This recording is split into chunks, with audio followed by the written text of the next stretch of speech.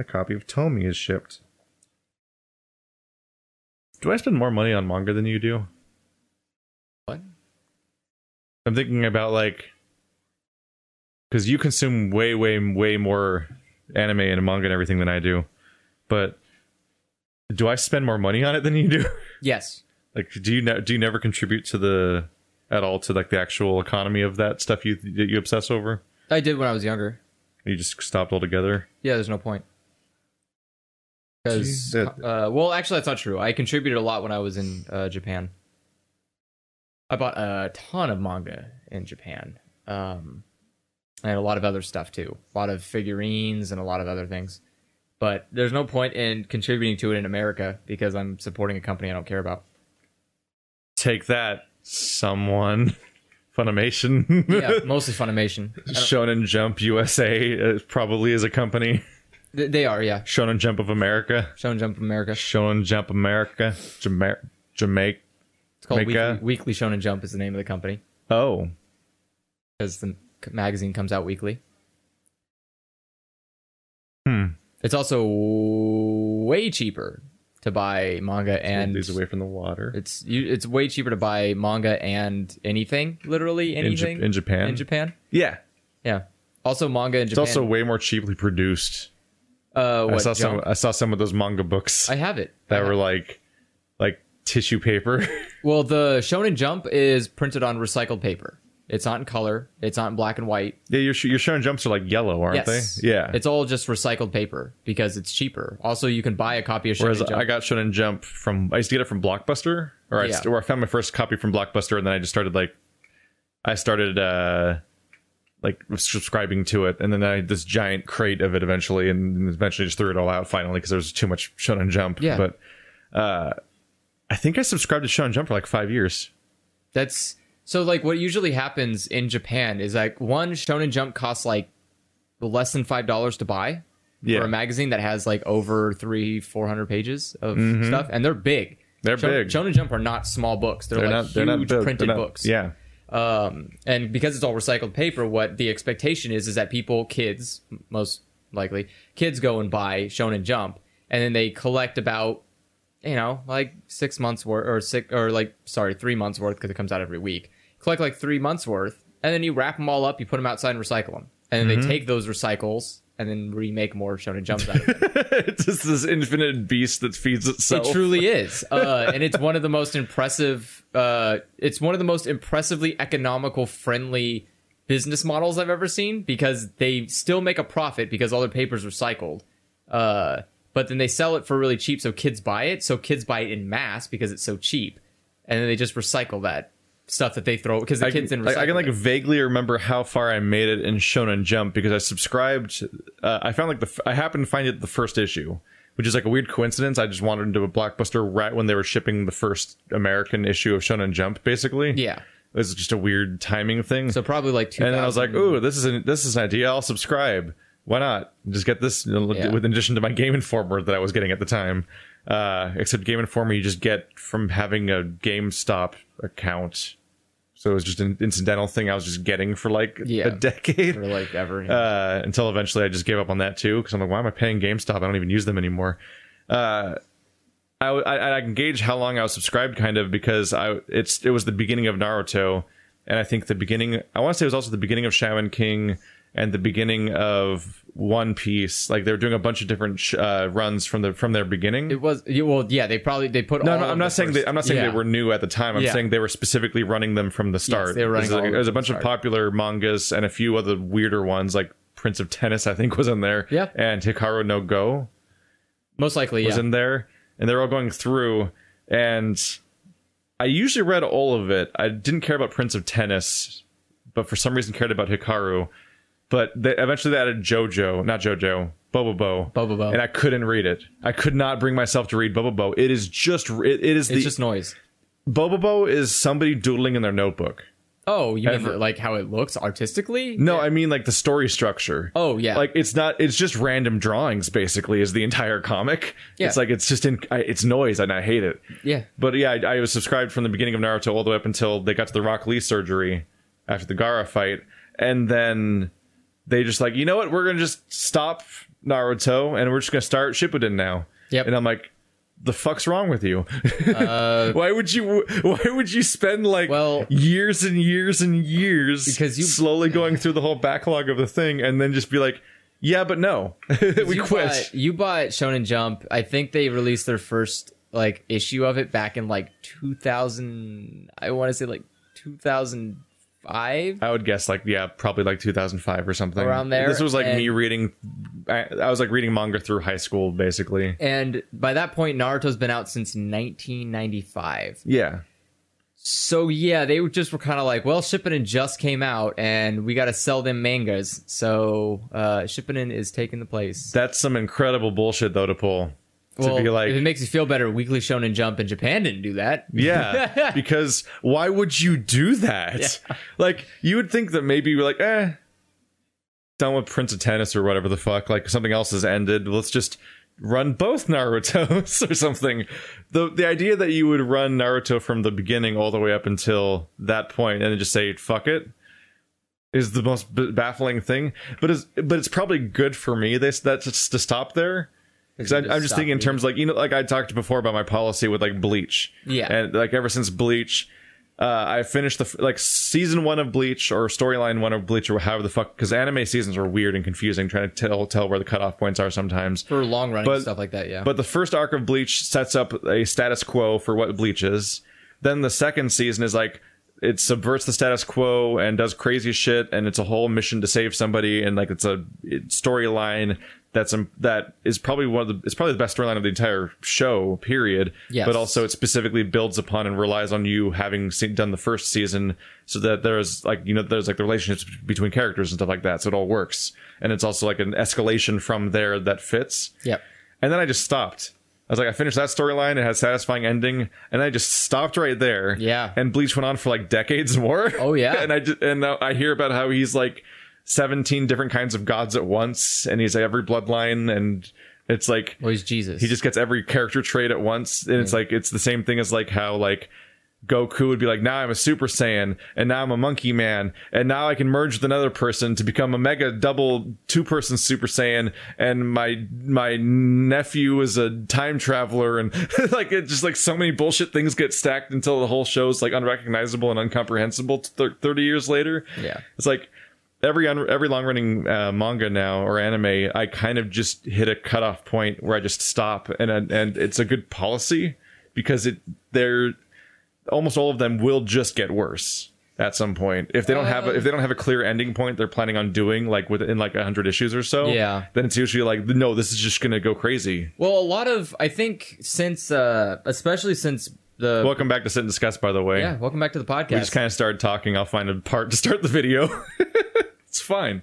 Yeah, it's fine. The one of the bigger problems with, well, back in the day, the idea was that you want something that is going to draw in the kids. Yeah. And so at the time, Dragon Ball was the thing because it went on forever. Yay. I mean, it worked. It drew in the kids, including the American kids. Yes, it drew in a lot of people. I was there. And so Shonen Jump went to the assumption that we need long-running series because long-running stuff is what keeps people interested. Mm-hmm.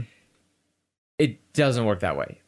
In Japan, by high school, most kids just stop reading Shonen Jump. Regardless of how long along the series is, they just go like, manga's for babies, okay, bye, and then they just leave it.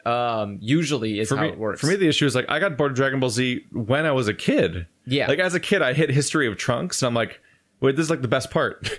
It's just like a self-contained story with these characters, and not like this 19,000 hour chronicle of people screaming and getting more powerful so they can fight the next thing that also has 3 forms. So it can get consumed by another thing that also has 3 forms, and they have to get another level of hair color to beat the 3 form monster again. And this is not my final form again. And wow, I wonder how Krillin's going to do this time. Guess what? Not good. And it just repeats over and over again. I'm like, I can't. Well, I can't believe there's more of them. Yeah, so they brought it back. They made the mistake of doing that, and those mistakes were Naruto, One Piece, and Bleach. Or their 3 mistakes on thinking they can recapitalize on the Dragon Ball hype. Oh boy. One of them worked out, which was One Piece, which is still going on today as a very long-running show. It helps that One Piece isn't about power. It is now. Is it? Oh, no. It's all about power levels. Oh, now. Right. No, I got a hint of that because So I only read One Piece up until like they were dealing with like Candleman and different numbered people, and stuff like that. Because once they cut off Naruto, and I'm like, well, that's disrespectful. I just like unsubscribed from them in general because I'm like, well, if I'm gonna have to use other sources, then I might as well just stop supporting you altogether.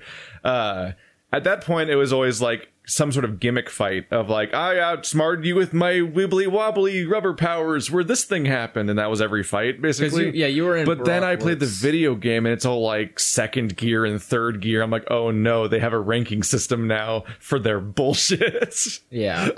No, that's when the story gets bad. Some people claim that when the gear thing started happening, that's when it got bad. I don't think so. I think it actually. Because I think it's just generally not a good element to have even in a good story, though. The gear thing is because people... I get why he did it, which was it gets really boring when he just keeps saying Gumu Gumu no pistol every fucking goddamn fight. One punch. Yeah, it gets really... Well, yeah, but Saitama doesn't say anything. He just punches people and they die. Just has a dead expression and then they're dead. And so with One Piece, it gets really monotonous when he just says the same cycle of 5 moves over again. So he said, okay, well, let me add a second layer of moves. That was fine. I personally don't find a problem with it. It's just like gear second, and then there's just moves that he calls something else now. For me, what made One Piece not boring when I was reading it was that there was a big enough cast of characters that it didn't matter that Luffy had a limited trick set because the other people would take over from time on a regular basis. Yeah, because and I don't know how it is now, but it seems like it might have not. It might still be maintaining this level of quality to some extent, is that Dragon Ball had this massive problem where Goku's the only character who matters. And so, like, basically every other cast member, that's especially the humans, just don't do anything ever. They're just there to be shocked and get one-shot by somebody. And then every single time, the Prince of All Saiyans shows up to almost do good, but then die because, like, get knocked out by hubris, basically. And get his arm broken by 18 or something like that. And like always these dumb ways he manages to lose. They just did that, by the way. Because they do it every time. It's always Piccolo or Vegeta or both. Almost seem like they might have it, but then they can't beat the person or they change forms. Yep. And then Goku deals with the person because they're the only one who actually can. And it's just so boring. Yeah. It's like, wow, I can't wait for when Goku just believes in himself hard enough to win. Because it's like, because the entire drama of Dragon Ball Z is based around this completely incomprehensible metaphysical sense of power of some sort that artificially rises and falls mid-fight. So people that have been fighting for 20 episodes suddenly can do the thing that kills the dude. And I'm like, great. Like, it's the same feeling I got from the end of Wonder Woman. Yeah, like, that's why I hated the end of Wonder Woman, was that the screen just is covered in like golden mist, and she's like, the two people that are seemingly immortal have just been punching each other for a bit, and then the one punch really matters, and then it's over. Which is also how Hulk is rendered in all movies, especially as 2 standalone movies. Is like Hulk fights a yellow Hulk basically, but then the one punch really matters, and now the fight's over. I'm like, that was fun to watch. Great, thanks for that. It's more about the destruction, the collateral damage in Hulk rather than the actual fight of Hulk. Because Hulk's fight, so much. I mean, Hulk's fight are literally he does one thing, Hulk smash, and he just punches people. Like, you can't be more interesting. That's all he does. So like the only interesting aspect is the collateral damage. It's why I like which is how One Punch Man is so impressive, because he literally only does one thing, which is punch, but it's still interesting because it's all about the build up to that one punch, not about the fact that it's not. Although eventually One Punch Man at the end of season 1 kind of just becomes the thing it's parodying. But that's the joke. Unironically. Yeah. I think the thing is that it wants to show you that, like, okay, look, we can do that. But see how dumb it is if it's literally 2 people just punching each other forever? For me, with One Punch, I just have this feeling of, like, it's over now. Like, they're making a season 2, and I'm all like, but the joke's over. You finished the whole, like, it escalated to the final point. Now, I don't know if they can keep making more stuff without it just being the problem that everything it's parodying has as problems, which is that it's just repeating itself now and escalating. No, because what they started doing was they started focusing less on Saitama. Oh, so they said that's one thing you can do is pull the Goku problem of like escape the clutches of the character that's ruining your show if you focus on it too much. They turned Saitama into like, okay, we're done, clean it up now. That's all his character. That's what Sherlock did too. Is Sherlock Stephen Moffat like hero worships Sherlock and Doctor Who so much that in his version of Doctor Who and Sherlock, that character's the only one that matters. Is that you have to keep extolling more praise on the amazing legacy of Doctor Who in every episode. And he's the guy who did all this crazy shit you've never seen before. And like 3 characters will just stare in awe as they recount his made up shit that he's just spewing. Garbage life. Seriously, like how many times during the Matt Smith and I almost said Christopher Eccleston, that's the wrong person. The new dude, Christopher Capaldi. Yeah, Capaldi. Is it Christopher Capaldi? I don't know. Peter Capaldi. Peter. There we go. There you go. During Matt Smith and Peter Capaldi's era, like how many times have you seen a scene where just some alien or person that's supposed to be an alien is just sort of staring into the center screen and just recounting how amazing this person is and his legend? Literally the ending of Matt like the fucking, remember when he goes to the fucking, like they're dealing with the impossible astronaut situation and they're just entire parts of that are just people like recounting how he has to be saved because of all these amazing things that we've never seen before. Yeah. And like there's like 50 of those scenes. And it just keeps happening. I mean, the finale. And they're only 13 episode seasons. The finale of when Peter takes over is literally the Doctor standing there being like, "What are you gonna do? I'm like the most powerful thing ever." And he does it like 3 times. The same Doctor does it 3 times. It's how Matt Smith's story starts and ends. Yes, because it starts with his first episode is telling the eyeball like, "I'm the Doctor, look me up," is basically his whole shtick. Yeah, and then the ending of it's like, "What are you gonna do? I'm protecting this place," is how his season ends. Yeah, and there's the middle part where he's at Stonehenge, where and he does the same thing. But then also Capaldi does it because they were like they're doing it with the people that execute people with Missy. Yeah, and they're like, and he looks at like, yeah, look at my KD is basically what he says. Yeah. And then they look it up and they like run away, and I'm like, you can't just do this over and over again, which is the same shit they do with Sherlock. Is like in Sherlock, one of the big problems is that like Watson is supposed to be his sidekick that actually helps him with shit. Yeah, and they're supposed to be a team. But for 4 seasons in now, and Watson has done like nothing in the entire show. He just needs help all the time. But yeah, he has to get saved every 5 minutes. Yeah. Watson's like the damsel in distress somehow in the Sherlock series about co-oping mysteries. Like, what the fuck happened? Yeah, and it was like such a mess of a show that when they had the Watson wedding, the Watsons were getting married, and he has to talk about it, what a great help Watson is. So they have to make up new stories for that episode to show him being helpful because he's never really been helpful before. Which, by the way, in case 2 seasons up until that point, in case you forgot, Watson is like a military trained medic, so he's not like incompetent. He is a man who's seen action, who's been in combat. It just took until the moment that Sherlock was required to do a speech about how great Watson was that they had to invent scenes where he actually uses his medical training because he hadn't been the whole show. It's like an impressive amount of worshiping, but it's a weird. Fuck! I forgot how we got there. Anime. One Punch Man. Anime. So One Punch Man decided to because like I liked it was because of like One Piece. It's like I liked the other characters more than Luffy half the time anyway. Yeah. So I wanted to see Sanji and Zoro. Is it Sanji? Yep, Sanji and Zoro. San 4. Sanji's the cook, San right? 3, sorry. San is 3. Sanji's the cook, right? Yeah. Okay, I was trying to make sure if I wasn't mixing him up with the coward guy. Usopp, there we go. Usopp's fable. I had to make sure. Yeah, Sanji and Zoro. I always wanted to see Sanji and Zoro do shit. Yeah. And I was like, oh, cool. Zoro's gonna fight the Conquistador man, and like shit's gonna go down. Like Luffy's just not gonna be in this episode. Like that was a good thing. Whereas like in Dragon Ball Z, fucking Yamcha and all these other characters, you gotta do your fucking background research to figure out why they're even in the episodes. Because like the Dragon Ball Z just doesn't care about them, but they keep bringing them back. Well, it's not that he doesn't. I keep explaining this. It's not that Toriyama doesn't care.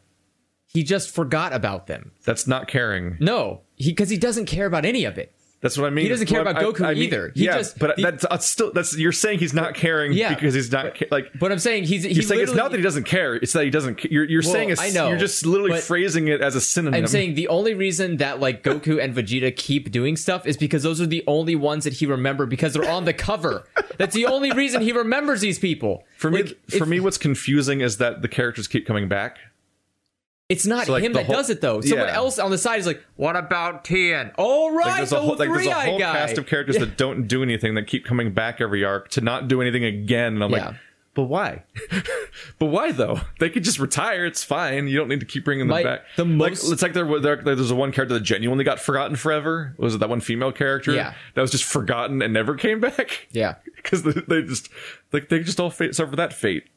But yeah, that's why that show suffers so much, is because it's like you're watching the same thing over and over. I read an interview between Oda, the guy who made One Piece, and Toriyama, and like Oda became a mangaka because he idolized Dragon Ball. He thought it was like so good, and so in the interview, Dragon Ball original. Or Z? Well, like Dragon Ball original. Because I haven't seen Dragon Ball original, but whenever I hear it referenced, it seems like it's more comparable to One Piece, where it's like, how this problem gets solved, here's an actual explanation, as opposed to bigger punch. And it was so disheartening to read, because it's Oda going like, I really love your series, here's all the things I love about it, and Toriyama's just like, I don't remember that. Oh, and it's like, why do you fucking exist? Like, why are you admitting these things? Don't say those things. Because Oda asked him like, who's your favorite character? And Toriyama was like, well, if I had to, off the top of my head, I would just have to say Goku, I guess. And Oda was like, oh, I've liked this character, and said some other character. And God, Goku's the most boring character. And Toriyama was like, do you have a favorite Dragon Ball character? Frieza. Frieza's good. Frieza's good because Frieza is, and I don't like how Frieza is now, where Frieza's like, well, he's supposed to be dead. Yeah, well, God damn it. He's supposed to be dead like 3 times. There's not supposed to be a Frieza now. Well, there's been 4 Friezas. And it's the same Frieza, just resurrected.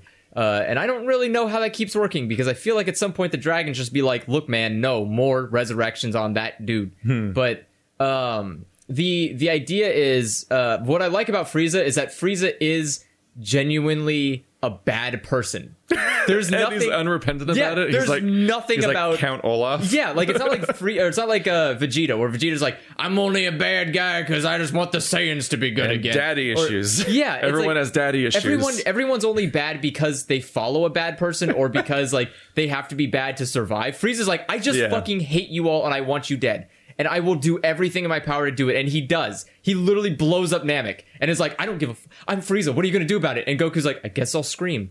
And then that's how he wins. And then he wins by screaming. But literally, Frieza's unrepentant. He doesn't feel bad at all. He's a sassy piece of shit to everybody. Like at one point, that was a revolutionary and different idea, that like someone could just be pure evil. That your life would be just like everything's collapsing around you and your life's completely fucked, and then you just awaken a power within you and solve a problem. Which is like, it works once per anime. It does. Like every anime could potentially pull that trick once. And they do. Like because almost every battle in anime is about that. Like Bankai was a cool moment in Bleach. The one time. But then he has to. But now he awakens a power every season. That solves the new problem. It also didn't feel that interesting when literally every other fucking asshole in that series was shouting Bankai 30 fucking times. Yeah, it's like he sees one Bankai, and like Bankai was even handled cool in Bleach, because he has to have like a fucking spirit journey with his sword. Like there's an actual thing that happens over the course. You didn't finish Bleach. No, I don't know about the dumb shit that happens later that ruins everything. So for me, the whole sword thing is ruined. No, but from my perspective, just season 2. Oh yeah, sword thing's awesome. He just has the cool sword. Yeah, where he's walking on the sides of inverted buildings and shit, and having like and it's like slightly underwater or whatever. You're forced to grow as a person. I'm your sword. I'm gonna make you grow as a person, and like that kind of shit's going down. You have to like learn my name and whatever, and then you can do your Bankai. Zangetsu, was that it? Zangetsu. Yeah. Shit, I remember this shit. Oh my god! Because or was that his was that what his sword was already called? That's what his sword. That's not his actual name. No. That's his actual name. Like Doctor Who's name. Yeah, I mean the Doctor's name. It's not. Yeah, like that was impactful. If you stop there and never see anything else, Bleach can still be good in your head, and it still is weirdly good in my head because I don't actually know all the bad shit. Oh, it's not good. Oh. It's the same reason why I stopped watching Death Note after the first storyline is over, like we talked about in the podcast, when I eventually did watch the movie adaptation that's garbage, and then also watch the rest of Death Note to finally see the rest, and it's like, that wasn't really worth it. No, it wasn't. Well, I don't know. I think it was kind of worth it to watch him at the end, like scribbling on a watch, and he's just freaking out, and he's like, I'll just fucking kill you all, and he's just like, oh, okay, calm down. You're not very tactical here. And he's just like I get accused of hating I get accused of hating manga and anime because I criticize it a lot. I do too. Like almost exclusively I criticize it so much. But the problem is that it's this the tropey like most popular shit is so like just awful. Yeah. Like all these shonens that are just power level loops going over and over again, where somebody just reawakens a power in themselves over and over again. And wow, I can't wait till your Shaman King ghost gets another like form or something. Can't wait or something. Yeah. All these little like loops they go through that is just they just tell the same story over and over again.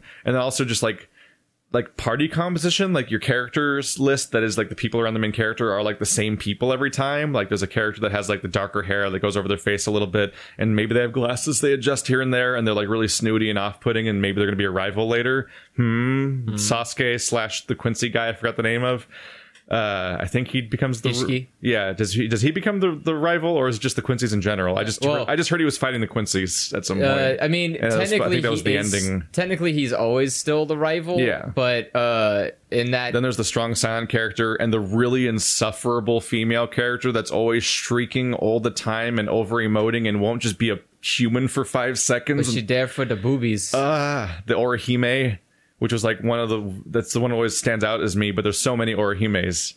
And like you can just have female characters that aren't like insufferable. They do. Fine. They have some. Yeah, I've seen them before. They're called Winry, where she's fine. Well, she is She's kind of fine. over the top and slightly she insufferable. over emotes, but she over emotes identically with the rest of the cast. Well, because like that show like has moments of overreaction and has Yeah. moments of somberness, and It it's has- not like when it he comes has, in, it's like, like, the- OMG, guys, what is going on? And there's like a dead kid in front of them. Like Yeah. it never does that. Yeah, like the But Dragon Ball is one of those that would do that, and like Bleach is Yeah. definitely one of those that does that, where it's like, there's a serious situation. I can't believe you said that, Ichigo, and it's like, dude, why? that bugged me how like in Dragon Ball, like whenever a woman showed up, but they were like explicitly rendered as being like an airhead, basically, and they're just the worst. Like Except for Bulma? like the blonde lady with the professor and stuff like that, and she's just like her eyes were always just upside down U's, and they would never Bulma's stop mom? being that, and she just like doesn't have any emotional range, just and like she's like a weird like doll. She's actually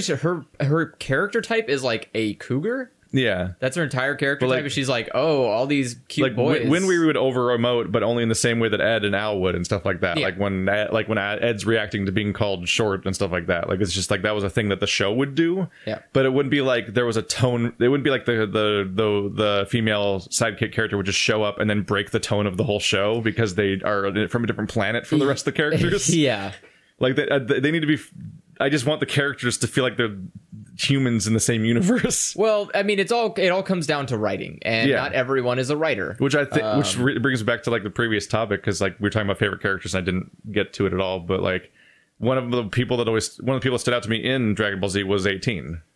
Oh yeah. It's like, oh yeah, look at that. That's an alright character. It was always, for me, it's always 18, Trunks, and Piccolo are like the interesting characters to me in that show, yeah. and You mean Future Trunks? Future Trunks. I have a fixation particularly on watching. You have to be very careful because there's child Trunks. yeah, and you don't want also child and also Trunks. non-canon GT Trunks. Yeah. Which Yeah. doesn't count anymore. No. But he was like the main character practically. Yeah. That's don't worry- confusing. Don't worry about that.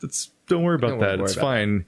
Even though that show is probably more interesting because it probably didn't involve all the power level bullshit. Well, and, Toriyama like, wasn't there. boss fight looping. He left after GT. Is he actively a bad thing for his own show, basically? Like, if other Toriyama? people controlled it, they would just be better? Is he involved in Super? The only thing he's involved in is improving characters. Oh. So if someone's like, I made a new character, Toriyama goes like, yeah, I'll allow that. Yeah, you can have that naked cat. Yeah. It's But he fine. he doesn't write the story. Just make He a has- purple cat. He has nothing about it because he's like, Yeah. Toriyama's like 50 and he's like, dude, I'm done. I'm retired. I don't care. I have so much money. I don't care about Dragon Ball.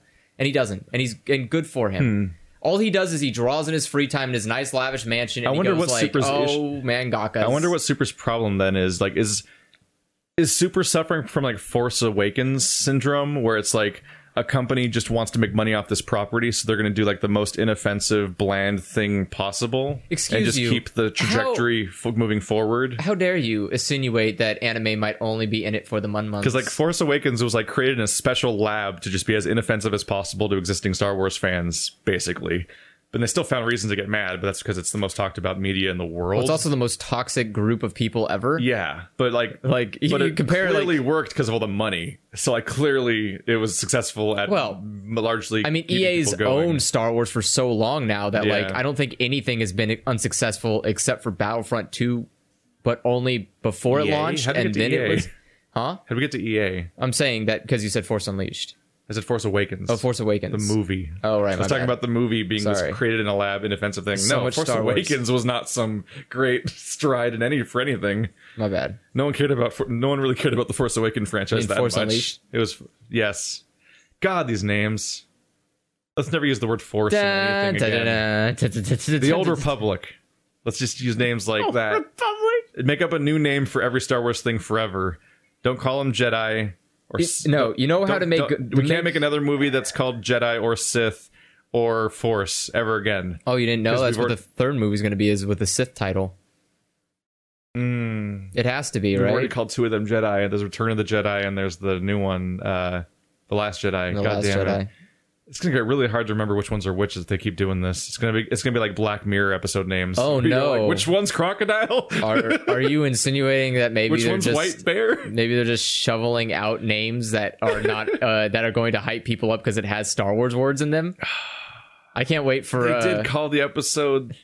They called all three Star Wars movies so far. 4 Star Wars movies so far are called Force, Rogue, Jedi, and Solo. Yeah, Oh man, I think that it's a they put corporate machine, and you're I a think part they put of the it. names on a poll, irrespective of even having a movie made for them or a script written, and just be like, which one of these you want to watch the most, and just show that to people and crowd test that, and then they just sell those I mean, movies. I absolutely believe that there's probably like a huge. Oh, there's man. some kind of Word document that's like 300 pages long of just a bunch of random Every words. possible name. Yeah, every possible combination for movie title, and they just like every so often they'll have like a Q&A, or not Q&A, but they'll have like a test and see which ones get the best rankings, and they'll wheedle it down, and that's how they come up like, okay, for the next trilogy after this current trilogy, these are the movie names, and we'll start working on the next trilogy after that movie names now. So like I bet you the next 3 movies after these 3 are done will be like more ridiculous stuff. Probably like clone something, and will probably be I don't know, Empire, and you'll probably have Republic, New Republic. So one of them will probably be Republic something. The old New Republic. Yeah, and it'll just it just keeps going in like a cycle of Republic is the new Empire. Just remix titles. Oh my god. But yeah, I don't know. I think I mean I have when I got lucky when I was in Japan, and the Shonen Jump that was on sale, to bring it all back, was the copy that had the last chapter of Bleach in it. Oh, And you wanted to just like I bought it. you wanted to like cement that for Yes, yourself. I wanted to memorialize that I Yeah, suffered. you said that you wanted on your shelf just Yes. evidence that Bleach was dead. Yes, because I Which is wanted. like so spiteful. It's great. Oh, it felt so good to buy that, and I was like, yes, I hope this gets the most sales because people are happy Bleach is gone. They want my to God. they want to just wave it goodbye. God, there's nothing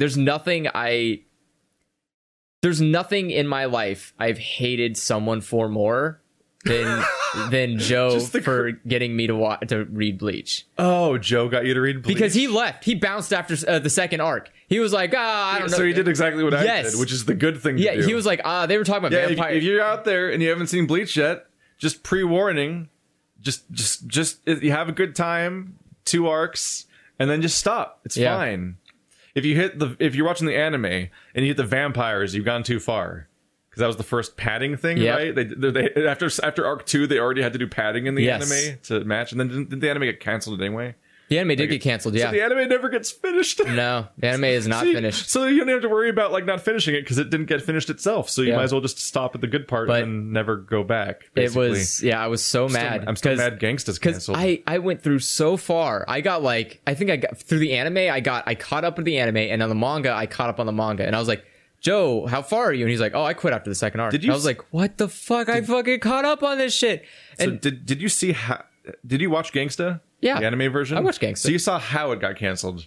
Which Yeah. is that he's literally running from one side of town to the other in a crisis, jumps from building to building, and mid-jump, it cuts to black. And then the show's gone forever. Yeah. It's like, Well, fuck the- you. Yeah, but the manga's still there. Yeah, I know. And you have to remember Yeah, I know. every. It was an adaptation where Yeah. the studio went bankrupt or something. Well, and yeah, it's but gone. also anime it's only like, exists- But like that as an end, that being the ending of where it cut off is like, fuck, man. That's one of the worst quitting points for a show ever. It's not even a season finale, really. Yeah, I mean the thing too is you have to remember that there's a lot of anime that ends that way. There's a lot of anime that ends Just on a cuts cliffhanger, off. and it's for selling manga. Mm-hmm. Because anime is basically a commercial. You're watching a 13 weird to episode think commercial for the manga. And Why is it never an Uzumaki anime?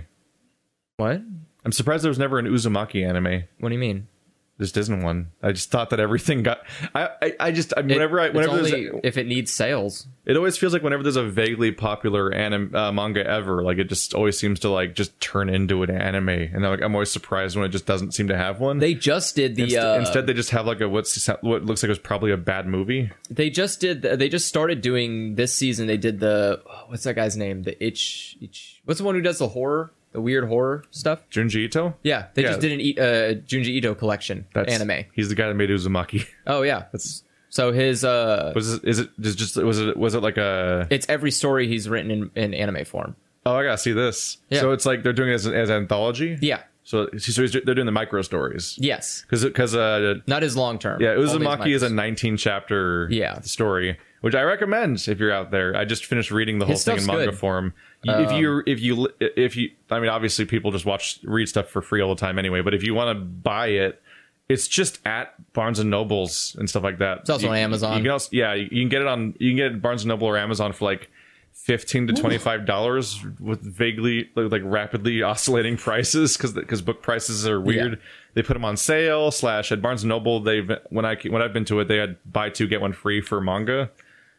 Okay. So I've been going. What I've been doing is I've been looking for manga that is like a finished like book, Yeah. which is so rare.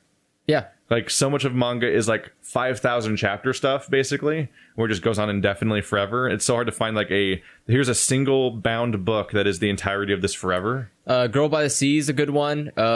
Poon Poon is 2 books instead of So one. I picked up Gyo and Uzumaki and a couple anthology books that are all Junji Ito. Yeah. And so I have a copy of Anagmara Fault now. Oh, nice. Physical copy of that. It's actually at the end of Gyo. Is They it? just put it at the end because they're like, Gyo's shorter than Uzumaki. But Uzumaki's great because it's this story of like spirals taking over the town.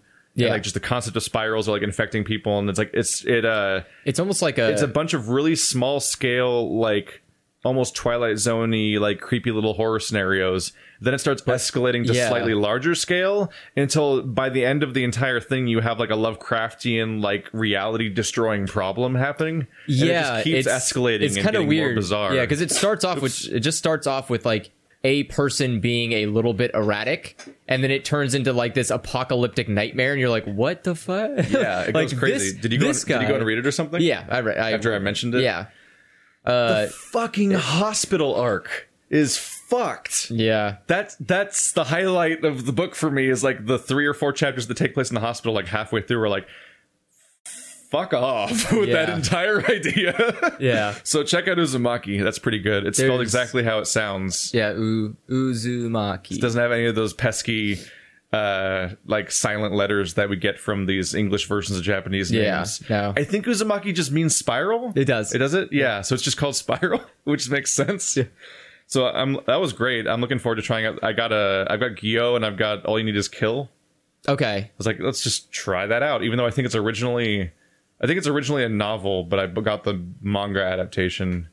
Yeah, it was Which- probably but I a think- light novel first, and Yeah. then got adapted into a manga, which is fine because they normally are. It's fine. They're I wanted to get like I wish that was a thing that took off. I wanted to get like books of JoJo or Berserk to try them out, but they don't exist in like volumes of that kind. You can, but like that's my favorite way to read manga. It's weird I like reading manga in like a tome. It's weird that JoJo doesn't have it because JoJo is the perfect thing for that. It's divided into storylines where don't they jump eras or timelines or something like that? They jump timelines. Yeah, or so not like, timelines, but they jump time. So it's like different protagonists or something, don't they? The sun. It's always it's always a generation. So it's a generation. So like I want each arc. As just like a book. I would figure they'd do that. That seems like a smart business decision. Instead, you say like, here's the first JoJo. It's like there's like 4 or 5 things that are all one color, and then a bunch that are different color. But I want books. Well, it's a satisfying way to read that kind of stuff. I don't want to have a shelf that's like 500 volumes that are like the shitty tiny ones. Yeah, like there's they did that for Sandman. Which is not a manga, but it's the Neil Gaiman ongoing like comic series. That's like his big tentpole thing he did. It was originally, I believe, like shitty little 20-page bound comic books. Yeah, and then there's the volumes, which are like somewhat bigger, but you can get it, and you can get the entirety of all of Sandman in 2 omnibus. Yeah, they did that with. It's just 2 giant books that are all of it. I'm like, yes, they did that with Marvel Civil War as well. They took all of Marvel Civil War and put it into 2 books, like 2 big books. Which is like the only way you'll get me to consume something like that. Because I'm like, how the fuck do you keep track of all this shit? Well, you go to a comic book shop and you plead. And I'll have to show you the manga I found, because I got a manga at random that I didn't know what it was. You just picked one off the shelf and we're just like, and let's go. Well, I had a list of things I wanted, but they don't stock Tomy at Barnes & Nobles for some reason.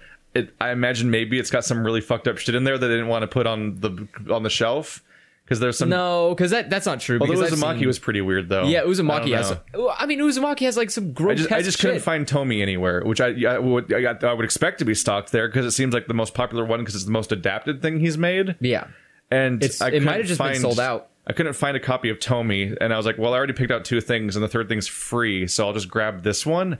It's like it's like a little. It's a girl.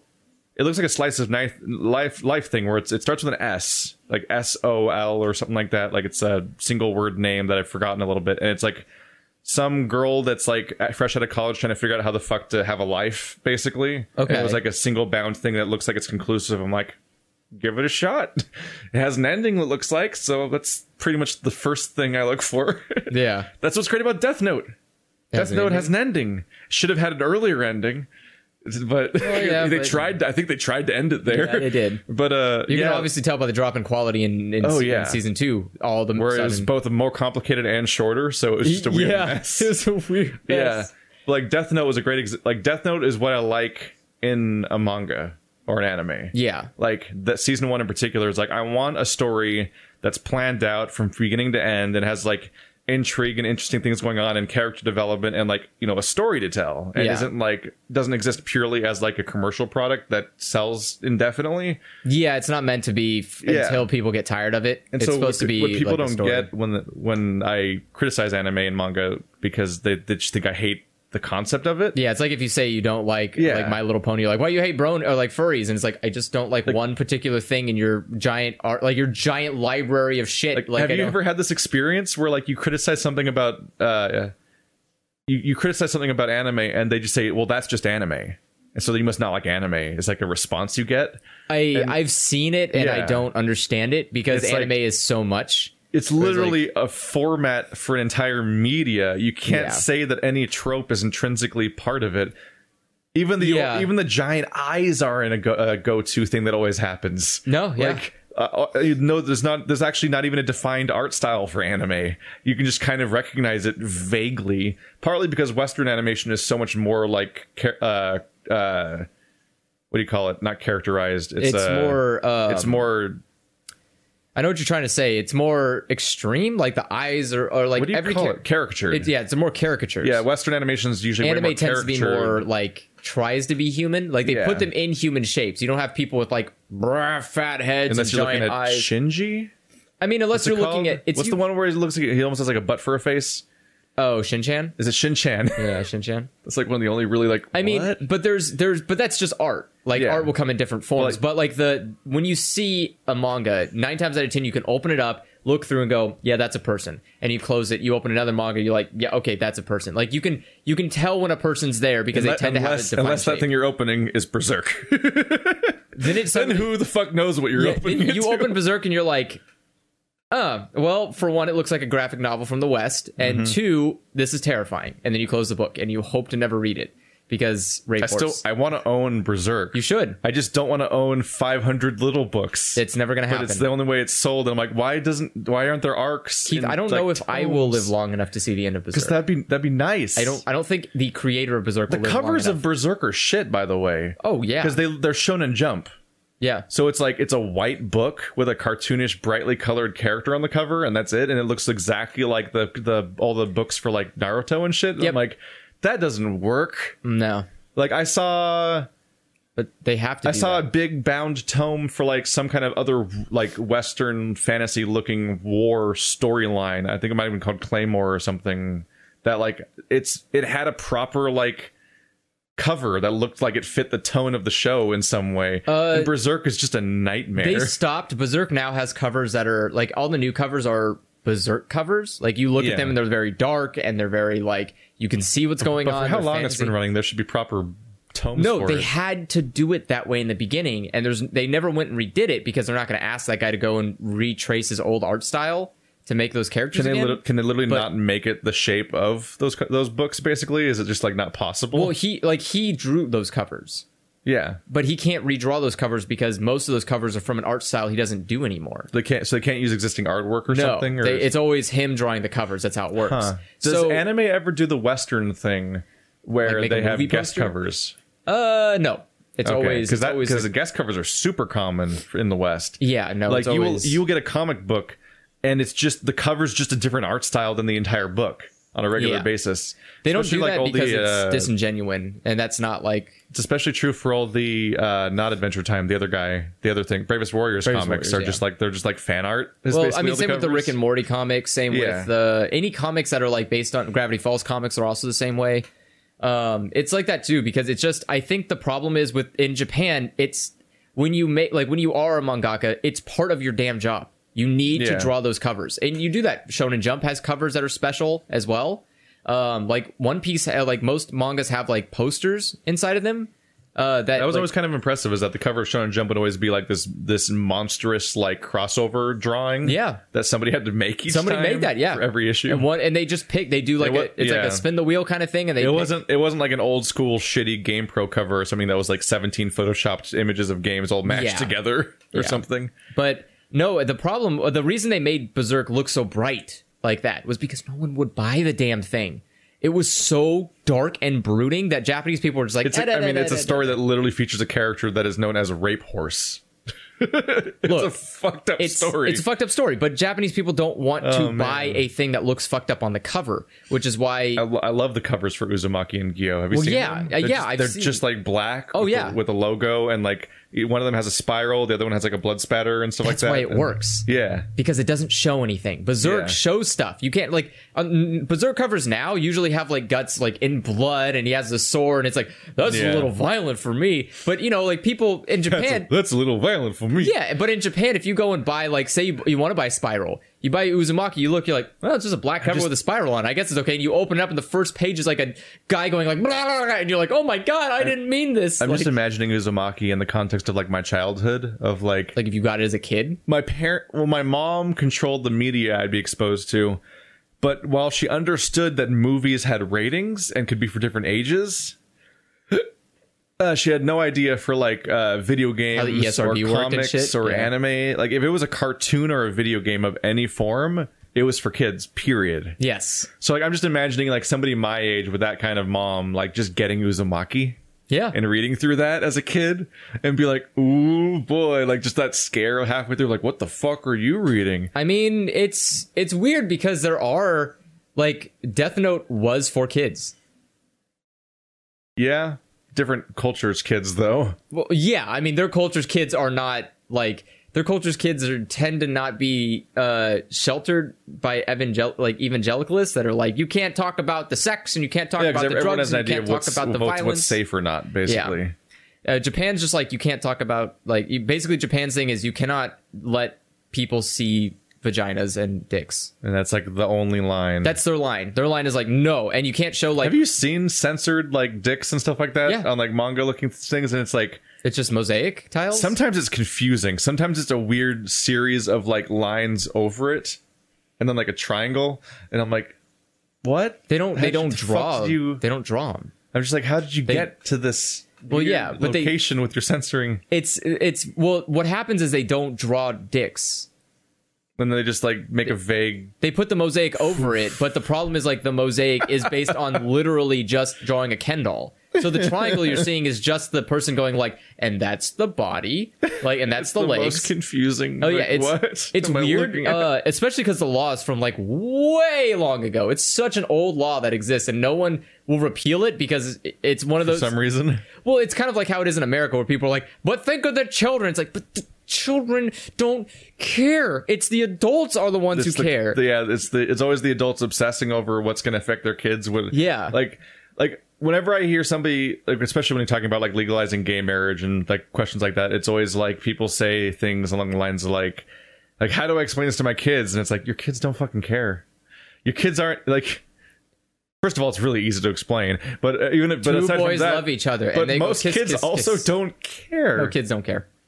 That's kind of like you just say, instead of a man and a woman loving each other, you just say when two people love each other very much, they get married and do the same shit that my mom and my wife and I have been doing, which we also don't explain to you anyway. No, because like they're not. Like, that's the weirdest thing too. They don't explain how you came into existence because they're afraid of you knowing how sex works. And it's like, but then you can't be upset about the gay people because you won't even explain heterosex to people. What do you want? If your kids are so young that you're still afraid of explaining gay people to them, then they're also probably still so young that they don't understand what you and your wife do. They just think that like two people are just together and they don't really know why or how, and they really haven't thought about it so far all that much probably. Spoiler alert: kids don't give no fucks about how. Ever. Yeah, kids don't give a crap about how bodies work. No. The only thing that matters in them is can they eat more candy, and the answer is always yes. And so like that is all kids focus on every single day. They'll ask you questions and you could tell them the stupidest shit and they'll believe it in a heartbeat. Mm-hmm. And you know why? Because kids have no idea. They have no idea how the world works. And that's your job as a parent to teach them. So if you tell them, oh, two people just like each other, they get married. Okay, now the kid just believes that. Yeah. Like that's... like Santa Claus. Yeah. The thing that we tell them about so that they can learn not to trust people. Yeah. What the fuck is Santa Claus? We just collectively agree to lie to our children so that they can learn. For me, that's what I took away from it, and I think it's an important part of who I became as a person. Oh, that's what I took away from it. What I took away from Santa is that people lie to you. Yeah. Collectively, and they will agree to lie to you, and it'll be for some other. I think the worst part is that it's not even just to like collectively lie. Literally, the world lies to you. Like every media ad, every mall you go to, every single fucking thing in Christmas time has a Santa on it, and every child is just led to believe that somehow Santa is like learning Santa's not real is a very literal loss of innocence. Yes, that affects you for the rest of your life, which is good. It's fascinating because it builds bitterness in a way that should exist. But the reason I brought that up is like I'm sitting here thinking like, I think for this podcast I think we're just gonna be just fine, because I was thinking about like how we're gonna come up with stuff to talk about every week, and like none of the topics I was thinking of was let's talk about anime for 50 minutes, but that happened, and I was thinking like I was fucking thinking like I'm gonna ask you about I was gonna come in and ask you about your Christmas or something, and so I'm thinking of Santa Claus in the background, but I think we'll be able to talk like it's just like what we did after every recording session every week was we just sit here and talk for like an hour or two anyway, so might as well just make videos. So let's move on to community. Since topics. We're like an hour in, we might as well take some viewer questions. Yeah. I'm just doing this in chronological order basically right now. That's where names are. I'm not used to looking at actual letters from people in my phone yet in this new interface. So Goose Dotka? I learned so many difficult names via the community. It's because your entire community isn't just in. So I saw at Timecode that Andrew stated he hates furry stuff. So please talk about why you dislike furries, or just about furries in general. Bash me, daddy's heart. Alrighty then. To answer your question, I don't hate furries. I just don't care about them, and I don't see the need to be so extremely caring about it. it's not a thing of in my head, it's not like being gay, where somebody who feels a certain way because of just how they're born. They also sent me 9 Nekojishi pictures. Great. It's for me, like being a furry is a conscious choice you make. There is never. So you're like, because you're not born that way, you're free to like bash on it. Yeah. I can't like in my head. I know I can't discriminate against somebody who wasn't born feeling that way. You're never born feeling like you want to fuck animals. That's just not how humans are built.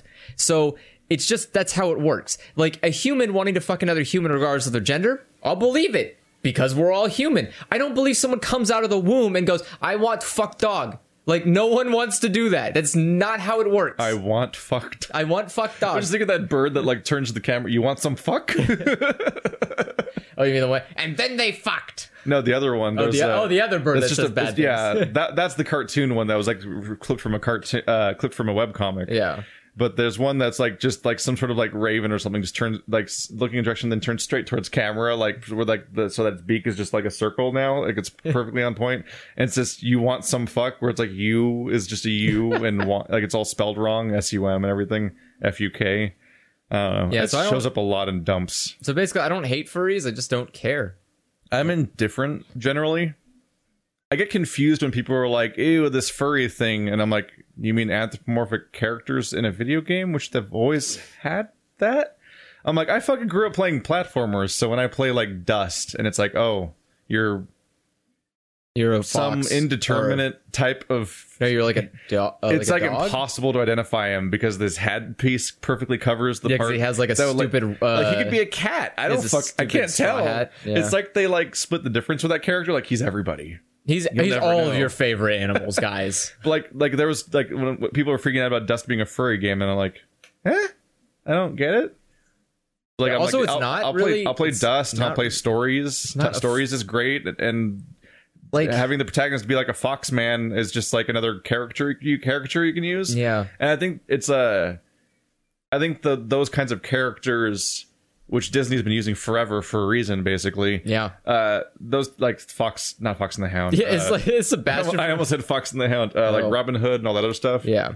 They've been doing that shit for all this time because it's useful in a similar way that sci-fi is useful, which is to let you experience these human scenarios in a way that goes past your preconceived biases of people. Yeah. By having them not be represented as any kind of person. Like, is that a white person, a black person, or like what kind of person is that? It's a fox. Yeah. Ronaldo's a fox, and he's gonna go try to do this branching storyline through Path of Destinies to try to figure out how to save the world from, what was the villain? Was it an owl or something? I don't remember. I don't know. But that stuff, like I like, yeah. I get a kick out of those character designs for like Armello and Banjo-Kazooie and stuff. I mean, I never found those to be furry. Like in my mind, furry is when you sexualize, like when you draw or when somebody's like, I am that character. Well, yeah, like furry is either someone they who self-identify, like when you have a fursona, like that is furry behavior, or when you like when you draw animal people sexually, like if you give them giant boobies and you make them very like basically which you will find very fast if you are a YouTuber who has a tendency to not have safe search turned on all the time and is maybe making thumbnails for that popular video game you just started playing, and you're like, oh, people got to this one already, huh? It's fucking, that's some questionable you put a lot of work into that ukulele drawing. Yep. Yeah, that's like one of that's the only part I hate, is that like that's the part I hate about it. I don't care about that's the not often discussed part of our job, is when we're making a thumbnail and just the search results that we're looking through are like, okay. Like I made the discovery at the beginning of my channel was as I started doing Demon Souls. And I'd be like, let's make a video, let's feature the boss in the thumbnail like throughout the series, because when I thought I was going to make a new thumbnail for every video, which is a nightmare. It is. And boy, oh boy, there's somebody who drew some redheaded lady that she just fucked every single Soulsborne boss. An individual painting of each one. Like, that is work that goes into that project. I mean, it's somebody's fetish. Those people there's creatures that have skulls for heads. So I'm just like, what? Like Capra Demon and Tauros Demon are like they have skulls for heads. I guess it's like drawing like Ghost Rider porn, but it's just weird when you think about it, because you're like, I'm spending too much brain power trying to process what the creature is, even physically at that point, and then trying to distinguish even if it has genitalia, and if it did, what, like, which parts are bone, and if is it male, is it female? I don't even know if this thing's asexual. Like, it could just be a no gender and creature. Then you just go down the thought spiral of like, oh, now I'm thinking about like Skeletor was a man that had like yeah, He-Man, and he's got a skeleton head and like a hood, huge package, but he has like. Well, like, he had giant pecs. He's like this built-ass dude that just has a skull head. And I'm like, where's the boundary of that? And has the boundary work? Like, and then it's like the same question you have about, like, horns on a deer. You're like, that's sticking out of your skin. Like, how's the part of where it sticks out work? Does the skin, like... Was there, like, transition between the two? Or, like, does the skin... Like, and I'm looking at my fingernails. Like, I'm trying to figure out how deer work. It's kind of like how fingernails work, actually. And I got there from Demon Souls porn. Yeah, it's like how your fingernail doesn't have doesn't grow hair on it. It's kind of the same thing. It's just bone. Or just I mean, not the bone itself, but like the part where it comes out of your body, and like there's a break for that and a transition of some kind, and like all of that's weird to think about. Kind of like the weirdness of how like our fingernails somehow are moving and growing outward, but also sticking to us because the bottom of it's like stuck to you. Yeah, and it's like it's really. I'm turning into the juggalo thing with the magnets. Like, I want to know how they work, but I don't want a scientist to explain them. I just want to know. Like, I don't want the actual answer. I just want to like intuit the answer. But so that hopefully that answered your question about furries. Thanks for filling up my hours with boring. Oh, no. Thanks for filling up the hours of my boring, shitty, and pointless life. I was like, I thought they were saying, like, thanks for filling up my hours with boring, shitty, pointless content. Wow. And I was like, God damn. God damn. Old barrel's firing. Let's see here. Wait, was that it? Just someone saying thank you? No, that was the end of the question. There was more. Oh. Well, you're welcome. P. Chen Dev asks, hey guys, do you have any crazy obsessive fans? Share your stories. You would never want to... The problem is you'd never want to answer that question. You would never want to give an actual explicit story, because then you're just like... calling out somebody. Publicly shaming somebody. Yeah. I don't think I mean... I'm trying to think. I think like maybe once there was a really but I can't really tell if it was like for me or for both of us, or for what at the same time, because that was like that was like years ago on the channel, so it was before you had your own separate channel. Oh, so that's, wow! So the first 2 years, so that's why I'm like unsure about like what the situation was. The timeline's confusing to think about. Like now for like 2/3 of the full duration, I've had the solo channel. Yeah, or like I still think of it as the new part. Oh yeah, and like in the equation, but like. Yeah, the before the solo channel was just 2 years. It's been like 4 years since then. Like, that's weird to think about. Yeah, so I don't know. I don't think I've ever had a fan personally for me be like overly zealous about me. Most people are just kind of like, yeah, Andrew's a piece of shit. He's just a creepy skeleton. Yeah, I just watch him because he's weird and creepy. I don't know. I think the best thing to talk about is just the general concept of what leads to this happening is like this. It's a weird thing where you can make massive amounts of content. Yeah. Like, it's one thing for Brad Pitt, like he might be in like a movie like twice a year or once a year or something like that, and like still people can get obsessive over that stuff. But that's even in the context of I'm fictionally playing a fake person that's not myself in everything you see me in, and so you have no idea who I am. Yeah, all that person is like an appearance and a voice or something.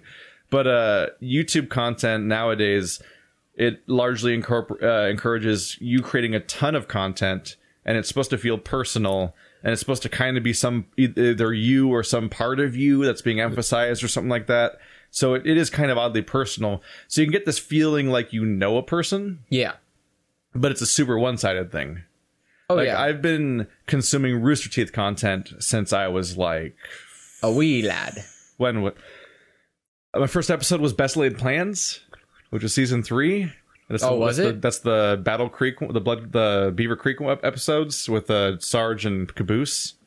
So that was like it's like season 2 or 3. Episode 49 or something. So like that was it was before Halo 2 came out, so it was probably like 2003 or 4 or something like that. I think it was 2004. So like I've been consuming their content now for like a decade and a half practically. Yeah. And like so especially now that they're like I've been listening to their podcast since episode 100, and then I went back to the backlog, and then I've been listening to it ever since then. I'm like 500 or 600 episodes into a podcast with like a recurring cast of people. Like I've heard these people talk for hundreds of hours. Yeah, at that point you feel like you know who these fucking people are. You feel like you know these people, and it's so important to like I've caught myself sort of like kind of responding to podcasts sometimes.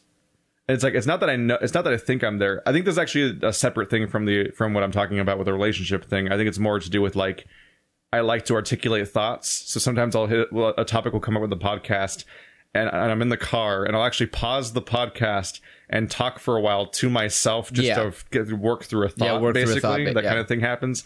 But yeah, like I've listened to so many podcasts continuously with some of these people that I've like, it feels like you know them on some level. Yeah. Especially when you feel it. One of the weirdest things is like even watching the transitions happening. Like Barbara was on Internet Box podcast before she even joined Rooster Teeth. And I heard the conversation about her talking about that she's getting a job there. Then she transitions to Rooster Teeth and she's on the podcast there, which she's now been on for like half the run of probably or something. Like and she has her own podcast too.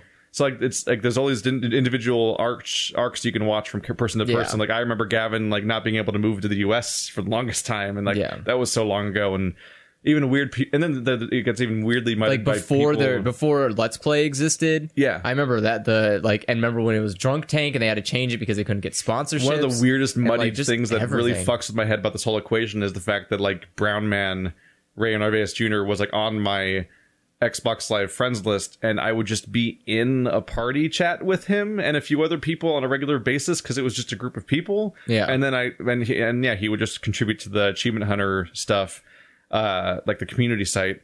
But then eventually I started featuring them on the Rooster Teeth channel, and I'm like, that guy that I talk with on Xbox Live is just on Rooster Teeth. What the fuck? And then he's like, and then you see him like on a podcast or something, and I'm like, okay, now this is really gonna fuck up with my boundary about how I process this group of people. Yeah. Now that there's like a bridging gap, that's a trap, right? Or like Game Grumps. You listen to Aaron Hansen talk for like fucking like 6 years, and it's like, well, I don't feel like it's 6 years. Yeah. I mean, it's only 10-minute episodes every day, so you know. But just continuously and just all the time. Well, yeah. So it's like whatever channel you obsess over or watch enough, especially if they're just there candidly and not doing like a performance. Yeah. Like Donkey's a performance. Oh yeah. Like you really fucking see that when he's on a podcast. You're like, oh look, that's the actual person. He's just a very quiet, keep to himself kind of person. He's not somebody like, you're not gonna go on the street and Donkey's like, yo, let's spaghetti. Like it's, or like the gap between like JonTron in his show versus JonTron on Game Grumps or a podcast. Whenever you should guess on somebody else's thing, it's like different people basically. Yeah. It's like it's when they do a fictional thing, there's a gap where like you don't know if you know them, but like but the trap is that when you watch these candid things, you feel like you know a person and you really don't. You don't. I don't know these people.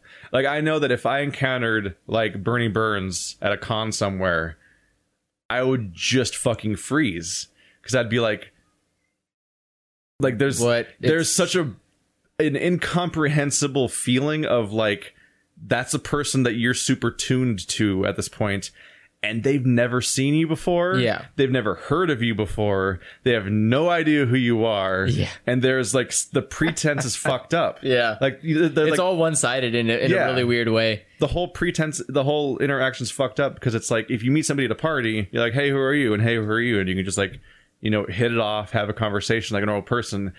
When one of you has seen the other one for hundreds of hours and the other one's never heard of them before, it's fucking weird. Yeah. The dynamic's like incomprehensible. I've had that happen once, which is I saw a cosplayer when the one time I went to a convention. I saw a cosplayer that I follow for a long time, and it's like, but my instinctive reaction is like, well, what do you do? And so the only thing I could come up with was I would just walk up, say hello, really nice costume, and then go away because there's nothing else to say. I'm not going to comment about like, oh, that was cool that you took that picture the other day. No, I don't. None of that matters. If they want to talk to me, then they'll start a conversation. If they don't, then they'll let me carry on because I'm not going to walk up to somebody and have a conversation where I have all the knowledge and they have none of it. because that's an awkward conversation. It's a super odd social dynamic. And it's not to say don't come and it's like a new one, basically. Yeah, but it's not to say don't go and talk to somebody, but like don't like have a negative opinion when the said person you try to talk to has nothing to discuss with you, because they literally don't know you. You are just a stranger to them, even if to them you are not. But it's such a new paradigm though, because like if once upon a time you encountered like Robin Williams, you'd be like, I love your work. Yes, because all it is their work. Yes, like it's a thing they make that's separate from their personality, and you don't know how much of their personality goes into it. But in the new one, it feels like you know the person, so you're like, it's more like I love you. Yes, and that's such a new, weird, problematic paradigm. My approach is I just try not to encourage it. It's flattering, but also like it's dangerous.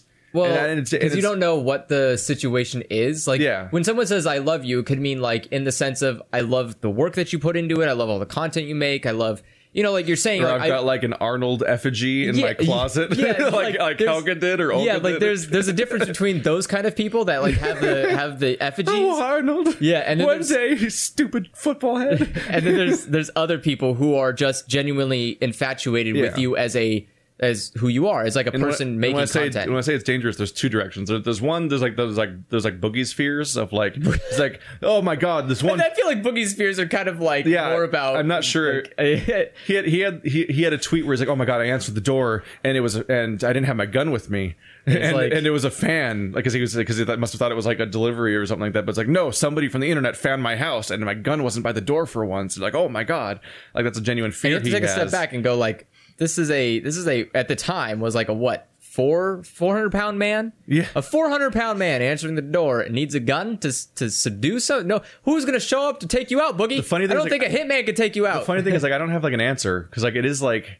That's absurd. Like, it's not a judgment of his entire audience. He doesn't think his entire audience is crazy. But he does get a lot of people that hate him. Yeah. If you're a public figure on a large enough scale, people just find reasons to hate you. Yeah. And you get death threats one way or another, which is scary because, like, with like swatting and stuff like that, like there's a chance of them being real now, which is great. And the thing is too that Boogie has had experienced a lot of people trying to find his address. But there's also a really important sampling bias. Yeah. Which is that it's one thing to just have an opinion of what your general audience is, but the kind of person obsessive enough to track you down, that might mean other things. That is so literally like I can see why he'd react that way a little bit. That's literally a coin flip. That's either someone who vehemently hates you or vehemently loves you, and it's a very scary coin flip because one of those could end up getting you killed. Yeah, and the other one could just get you somebody that won't leave your home without calling authorities. But this was a little incidental because this is like I wanted to explore this thought because it's like it's the implication of me saying it's dangerous. Yeah. But the first thought I actually had when I was saying that this is a dangerous thing, this whole like the obsession over a YouTuber type thing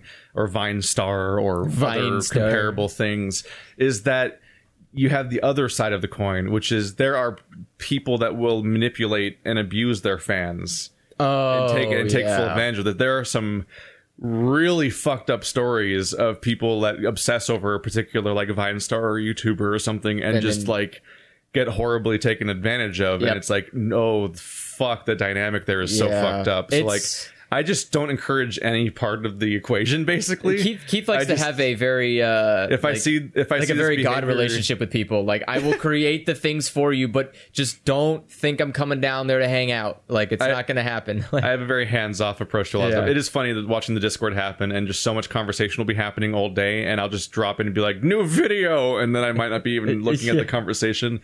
Other times we'll take part in the conversation, but it's usually like I will be talking about like a form of media or like talking about a topic that is separate from me and them, just because the personal conversations can get weird. But also, like, frankly, the Discord is like, I like looking at it and having input here and there, but fuck, it's always on. It's doing like the Discord is 24/7, and I'm like, I gotta work at some point and sleep at some point and maybe stand up sometimes. So like keeping up with the Discord is like very difficult. But we do have a Discord. You can check that out, and he's got a Discord which is different, and it features features the same people.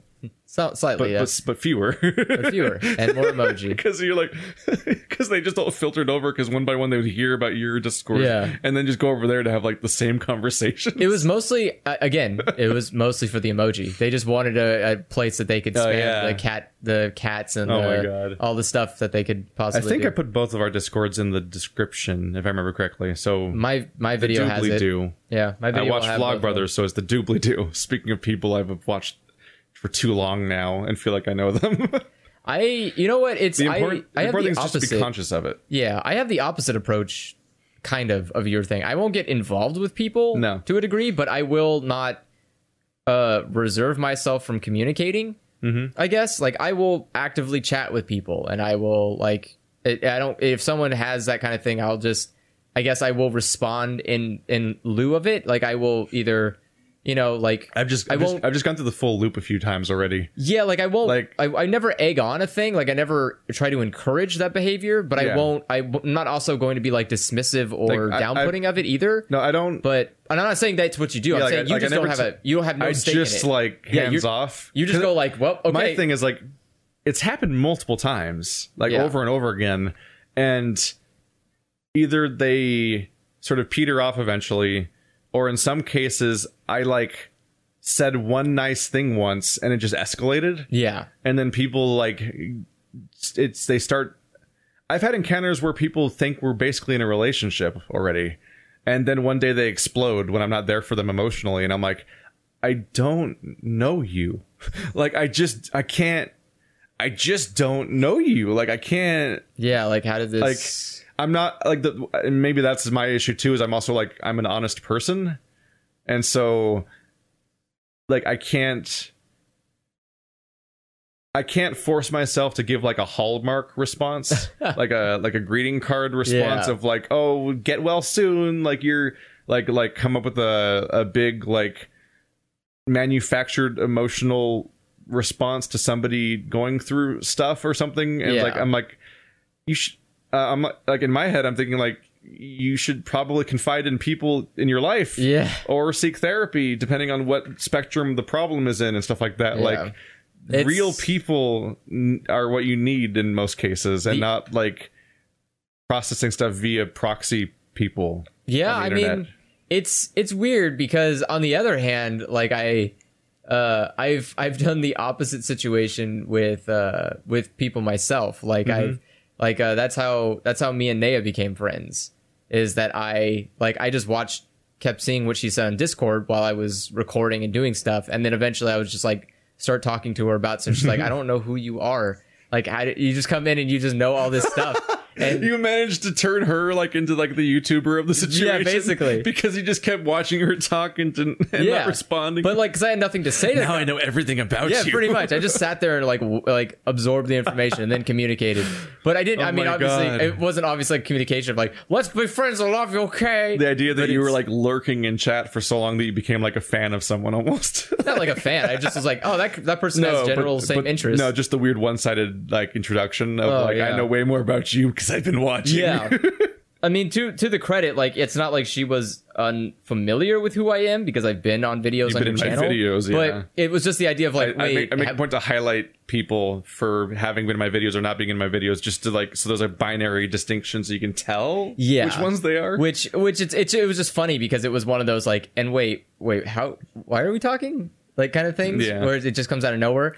But it's just, I don't know. To me, the situation is always, I'm kind of the same way too, where I'll just say whatever but I'm more, instead of not saying a Hallmark response, I'm one of those kind of people that will just say whatever I feel like at the moment, and then I have to make a judgment call based on it.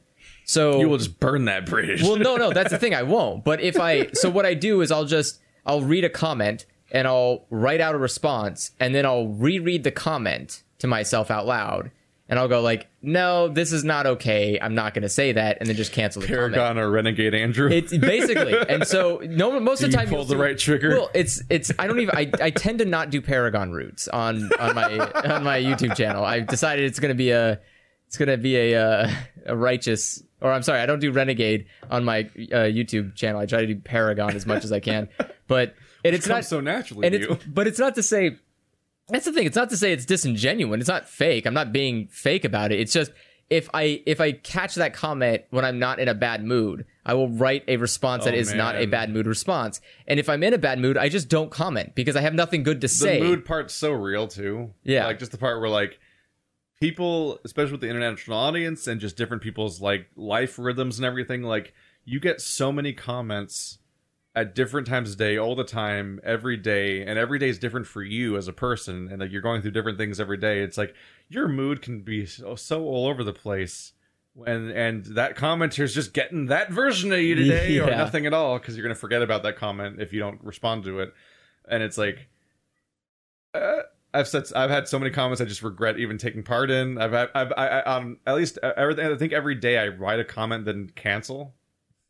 Where it's like I write, and it's not even always an argument, but just I don't want to even try to discuss this thing necessarily. Sometimes there's so many things like and one of my favorite traits about myself is when I get in a long argument with somebody and then I delete the whole thread, which I've definitely done before. Oh man, that happened recently. Yeah, did you delete the whole thread? Yeah. Oh, it just got too much, and you're just like, okay, enough of this. Oh, it was a. Listen, you want to just get into it? It's fun. You can if you want to. So it was. I just don't know how much you want to like call out people. No, I'm not going to call out the person. I'm just going to talk about the thread. It's gone now, so they can't even find it to find out who the person was. True fact. The person might be watching. It was about toxic masculinity. You know about that? Keith, I am literally toxic masculinity. No, you're a man who's toxic. Same difference, isn't it? No, it's not. I'm actually curious. Do you know what toxic masculinity is? Toxic masculinity, isn't that if I'm remembering what I'll preemptively tell you, the name is one of those names that's problematic, like global warming. That leads to people inherently having an incorrect assumption about what it means. Isn't like toxic masculinity just? I thought it was just the nature of being male. No, and to some regard, and it's that's just like the problem. That's the problem, is that people will think that, and then they'll just assume that it's like. That's just what it is because that's what it sounds like, and they won't look any deeper, and then they'll just stand their ground, and it's like, God damn it. Because the person I was talking to heard me say toxic masculinity, and I don't even remember what the context was. I didn't bother looking for it. Probably a joke. They didn't do it. Yeah, it probably was a joke. Usually it's a joke. Just like that one time you hated pregnant women. Because I usually don't. Holy shit. Well, not pregnant women. It was people who have C-sections. That's right. People have C-sections. God, let's tell that story. That was funny.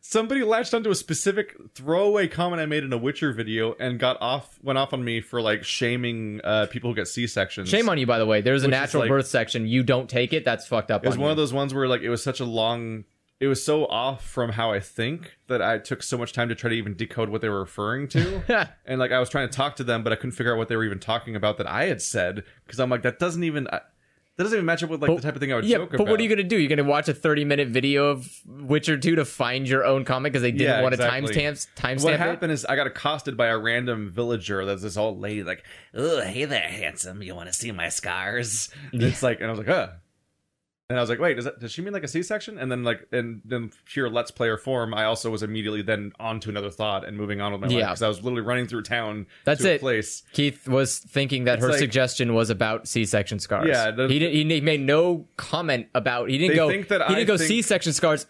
He went. Wait, do you mean C-section scars? Which is a very ambiguous. The order of operations there is really important. That's the important part. Which is that specifically. I was because you're like, you want to see my scars, which is just a creepy fucking comment. It's not an okay thing to say at random. And I was like, wait, I wonder if she means like a C-section or not? Because what other scars? Because you're like coming on to somebody, which is like a weird suggestion of like where the scars might be or something. So it's like I'm like extrapolating a little bit. Then I'm also moving on to like Geralt's gotta save the world. Like I'm just moving out of my life, and they think that I'm shaming anybody who ever takes a C-section. It's like, because pregnancies can be life-threatening and all these other things, and I'm like, fucking, you're on a different fucking world than any of the thoughts I was having, and you're like offended over a thing that's not even happening in this video. And that's somebody who records myself saying stuff for like 4 hours a day and then puts that out there.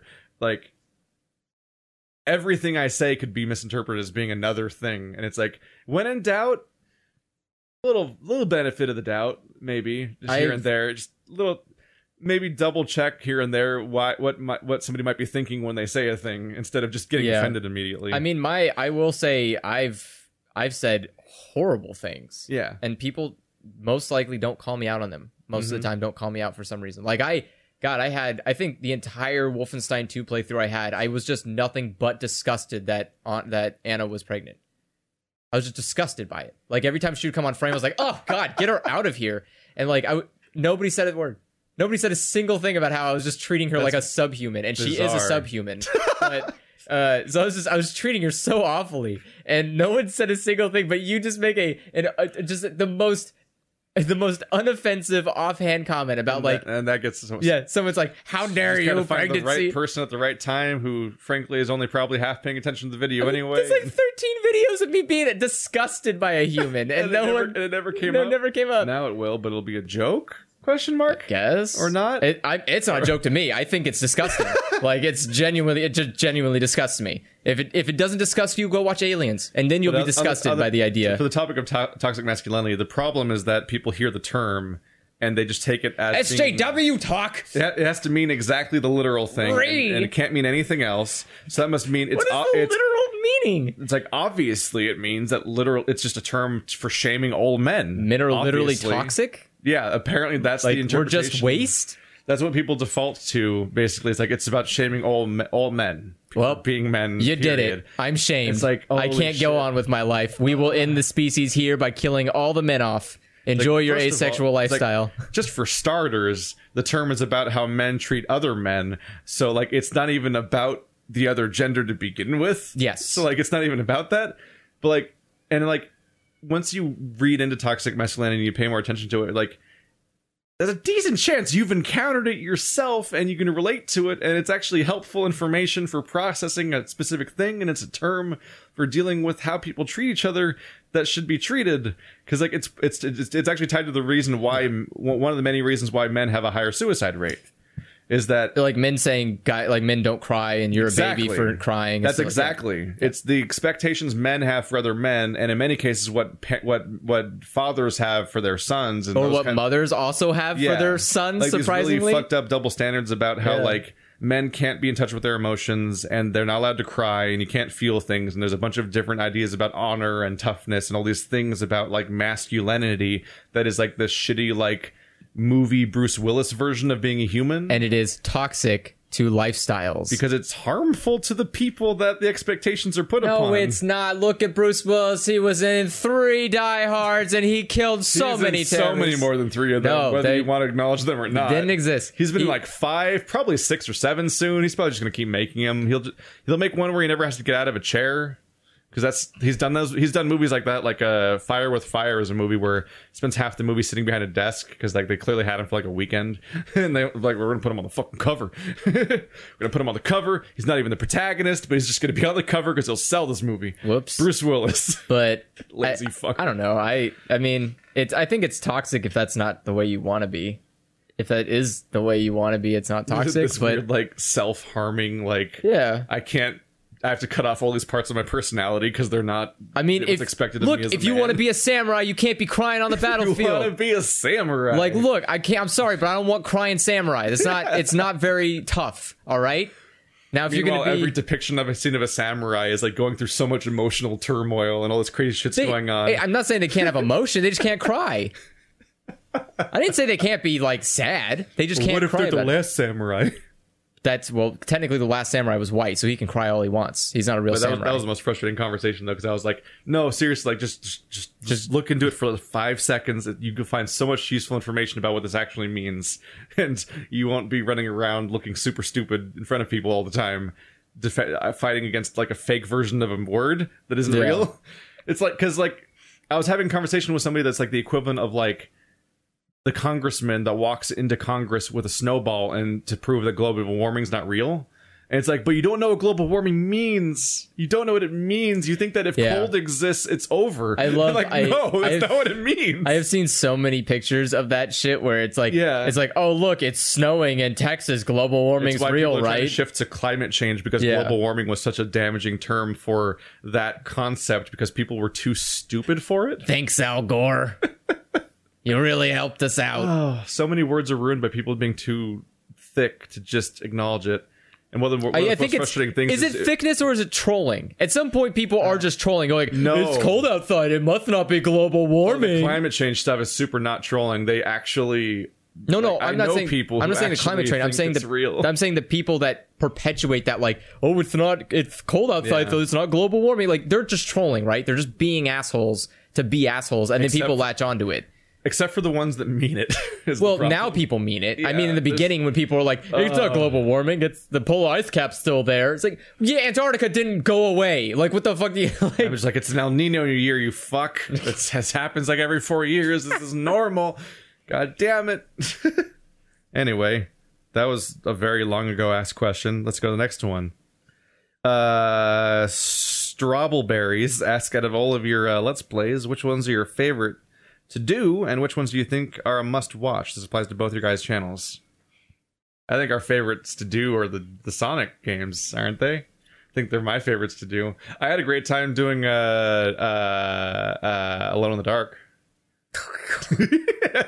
Yeah, again, I'm glad you had so much fun with it. Meanwhile, Andrew spent all that fucking time collecting all the fucking spectral points for nothing. Well, that was your revenge where you got to learn how it feels to play the game after I played the main game the whole time. Oh, and I was great at it. Yeah. I was fantastic. I even learned how to aim inverted because it was just easier. So what was your favorite series to do?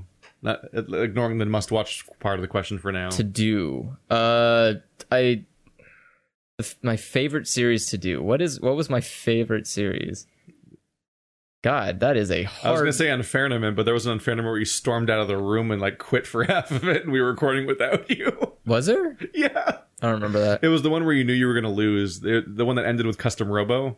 Oh, right. There was a great thing where Custom Robo was the last thing recorded, and you didn't care because you'd already lost. But I reordered it to be before the definitive round, and then just edited out all the mentions of you being doomed to lose, and just pretended that because I wanted the final round that actually decides the winner to be the last video, despite it not actually being the last one recorded. So yeah. I reordered them in order to make it like line up correctly. Okay. I just remember I yelled a lot at Lewis at that one, didn't I? You yelled a lot at people. Well, I thought specifically in that game, I thought I almost won by screaming. Like, I think there was. Yeah. I think I changed your name to Angry Andrew halfway through the video. Yeah. I would say that's a must-watch. I'd say a must-watch is the Unfairnament series, which has 5 seasons. I think I only uploaded 4 of them on my channel when I was re-uploading them a few years ago, so I need to get around to that. But, like, that's a series worth watching. I can't speak to its quality, because I don't know. I don't remember. I don't know the problem is I don't know for outsiders if it's that entertaining because I was there. So for me, I'm like, yay, my friends and everything. I feel like it's entertaining because at least the premise is interesting. Yeah. The premise isn't boring, and it's not just like, hey, here's a bunch of people playing games, enjoy. And it's probably one of the most fun things we've ever done to record. Yeah. Because what we're doing is we're getting around like 5 to 8 people in a room for a whole day just to play a bunch of video games and yell at each other and stuff. Versing each other in video games. So the premise of Unfairnament, and we made this up on a whim, because one day I think I had Sid, Ben, and Jake in my car, and they were all visiting Vacaville, and we were just going to be like, we're all going to just play some video games together. And it's like, well, Andrew and I tend to record shit all the time. And I was like, I wonder what ways that we could record stuff, because like we had an awkward number of players because it was 5 people. And every game ever stops at like 4 players. Yeah. So I was like, how do we play with 5 people? And I was like, what if we had people like I just on the moment, I just came up with this idea of like, what if we verse each other, but the games are randomly selected? And so we just had this idea of like, we just collected all the games we had that were multiplayer versus type games, or games that had like some kind of score attack thing where you can compete like indirectly and stuff like that. And just mashed those all into a list and then randomized them. And we did the tournament grid style thing where it's not the branching tournament, but like the one where every combination of people faces off against each other, and whoever wins the most wins the whole thing. And it just ensued. And we didn't even have a name for it. We just started, at some point, somebody just coined the term Unfairnament like 3 rounds in or something. Yeah. And then then we just started shouting it every now and then. Yeah. And like every time was like, that's bullshit. 3 people would be like, Unfairnement, like as a chorus. And it just came, like so many parts of this thing just came up as a whim of us just hanging out and having fun. Yeah. And we did 5 seasons of that. I would love to make more, but people. Everyone's gone. Yeah. All those people scattered to the wind across the country, basically. Almost none of them live here locally, like, at all. Yeah. Except Marty, who I live with, who was in one of a few of the seasons of Tournament, I think. But I think he's in 2 of them. I think 2.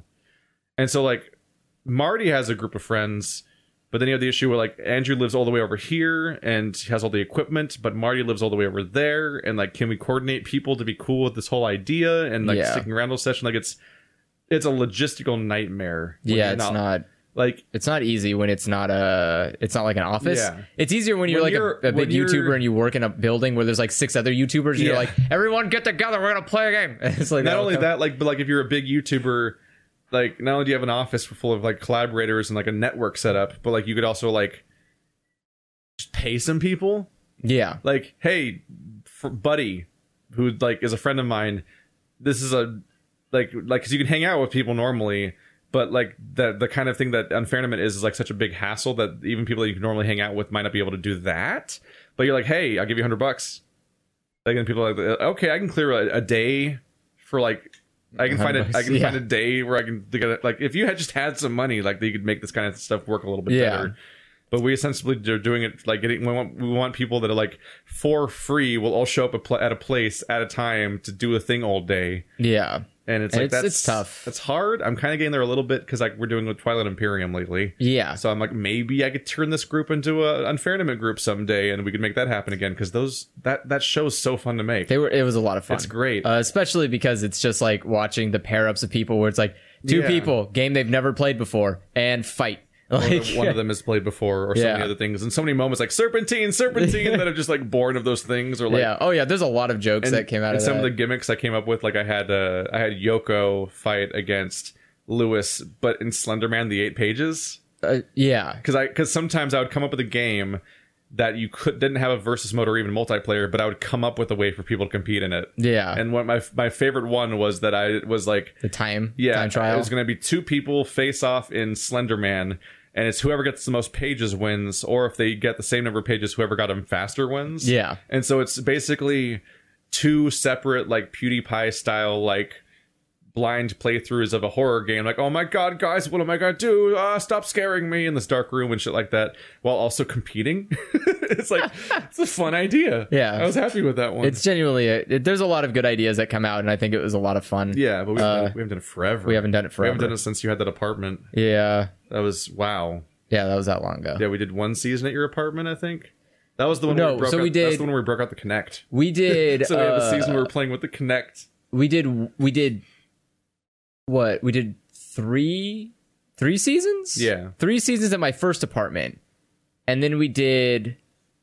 Wow, we've never done an Unfairnament at this house. No. It's weird to think this house has never had an Unfairnament. I think we did. I think we might have done. We either did 3 at your first apartment and 1 at your second, or we did 4 at your first. We might have done 4 at my first. But we did 5 overall, I believe. Yeah. And then the problem is, like, I went more towards my solo channel, and then while I'm on my solo channel, like, I started networking more with people like Bird and Wander that are online, and it just doesn't work that way. No, because like if you want to play Unfairnament can't be done online. You can't do Unfairnement online for multiple reasons. One, the room chemistry is all wrong because like it's local versus online multiplayer is so different in commentary and energy level and so many different ways about the dynamic.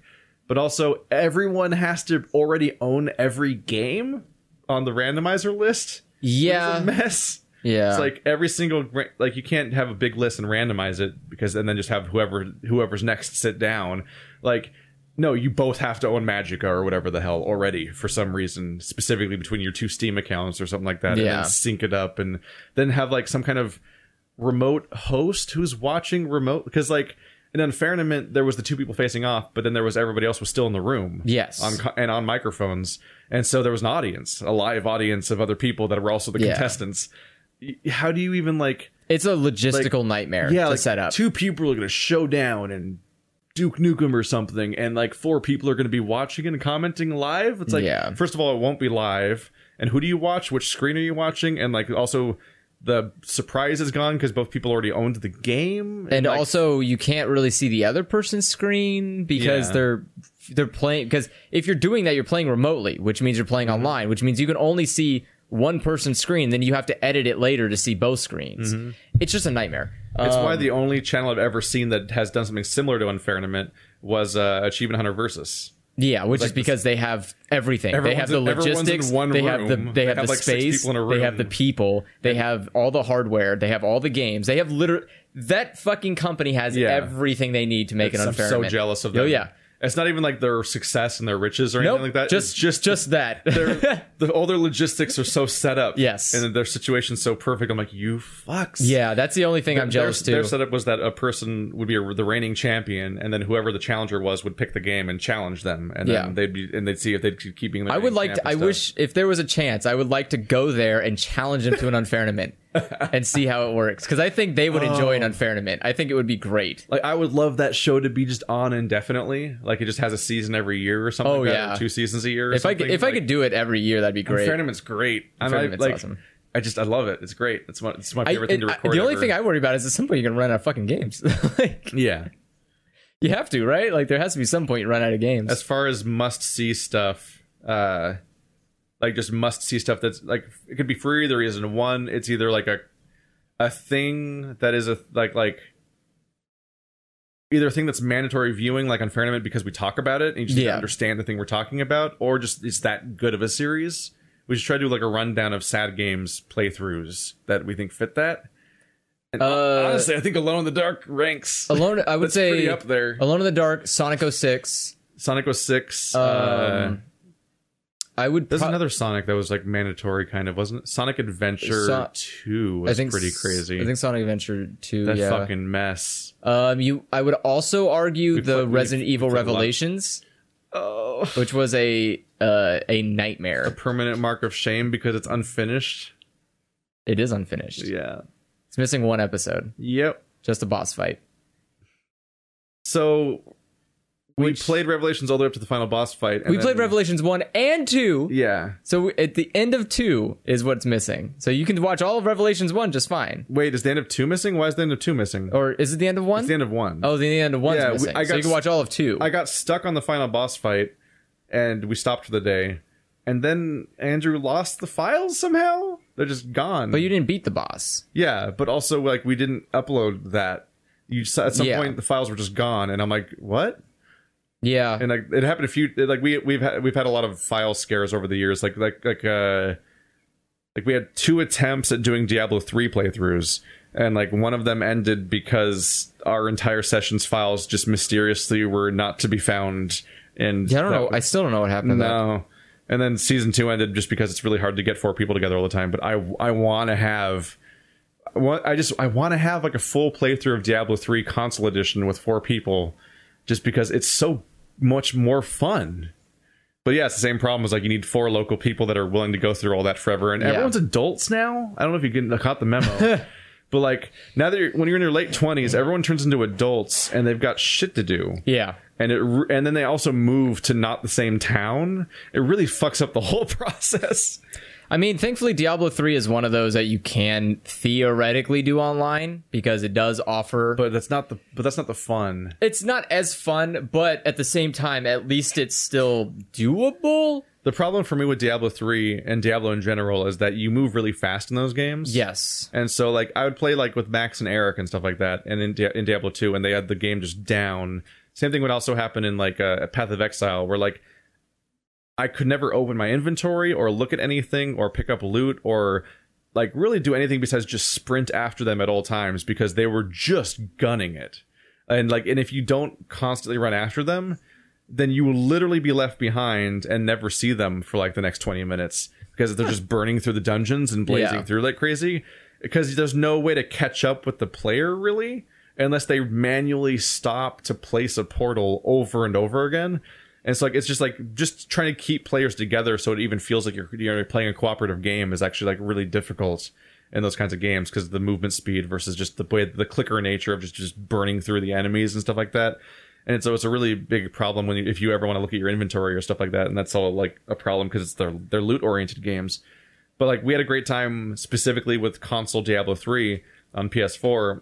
Because the 4 of us share a screen. Yeah. So you're together, and it feels like you're playing Gauntlet, where you're co-oping, and like you all like a trap scrolls onto the screen, and you got to like get around it, and you can see that everyone takes turn trying to get through it, and that one got hit. You fucked up, and like you have fun and you're talking to each other, and it's Yeah. all like it's an engaging experience as opposed to like the MMO feeling of playing it online. It was just like it just feels like you're grinding. Yeah, I get what you're saying. It's just finding people. Everyone's Yeah. an adult, and yeah, it's just not as easy as it. I get a thing where like Diablo 3 is like that feels like not only my standard for like how to make Diablo fun again, but how many other games could be more fun.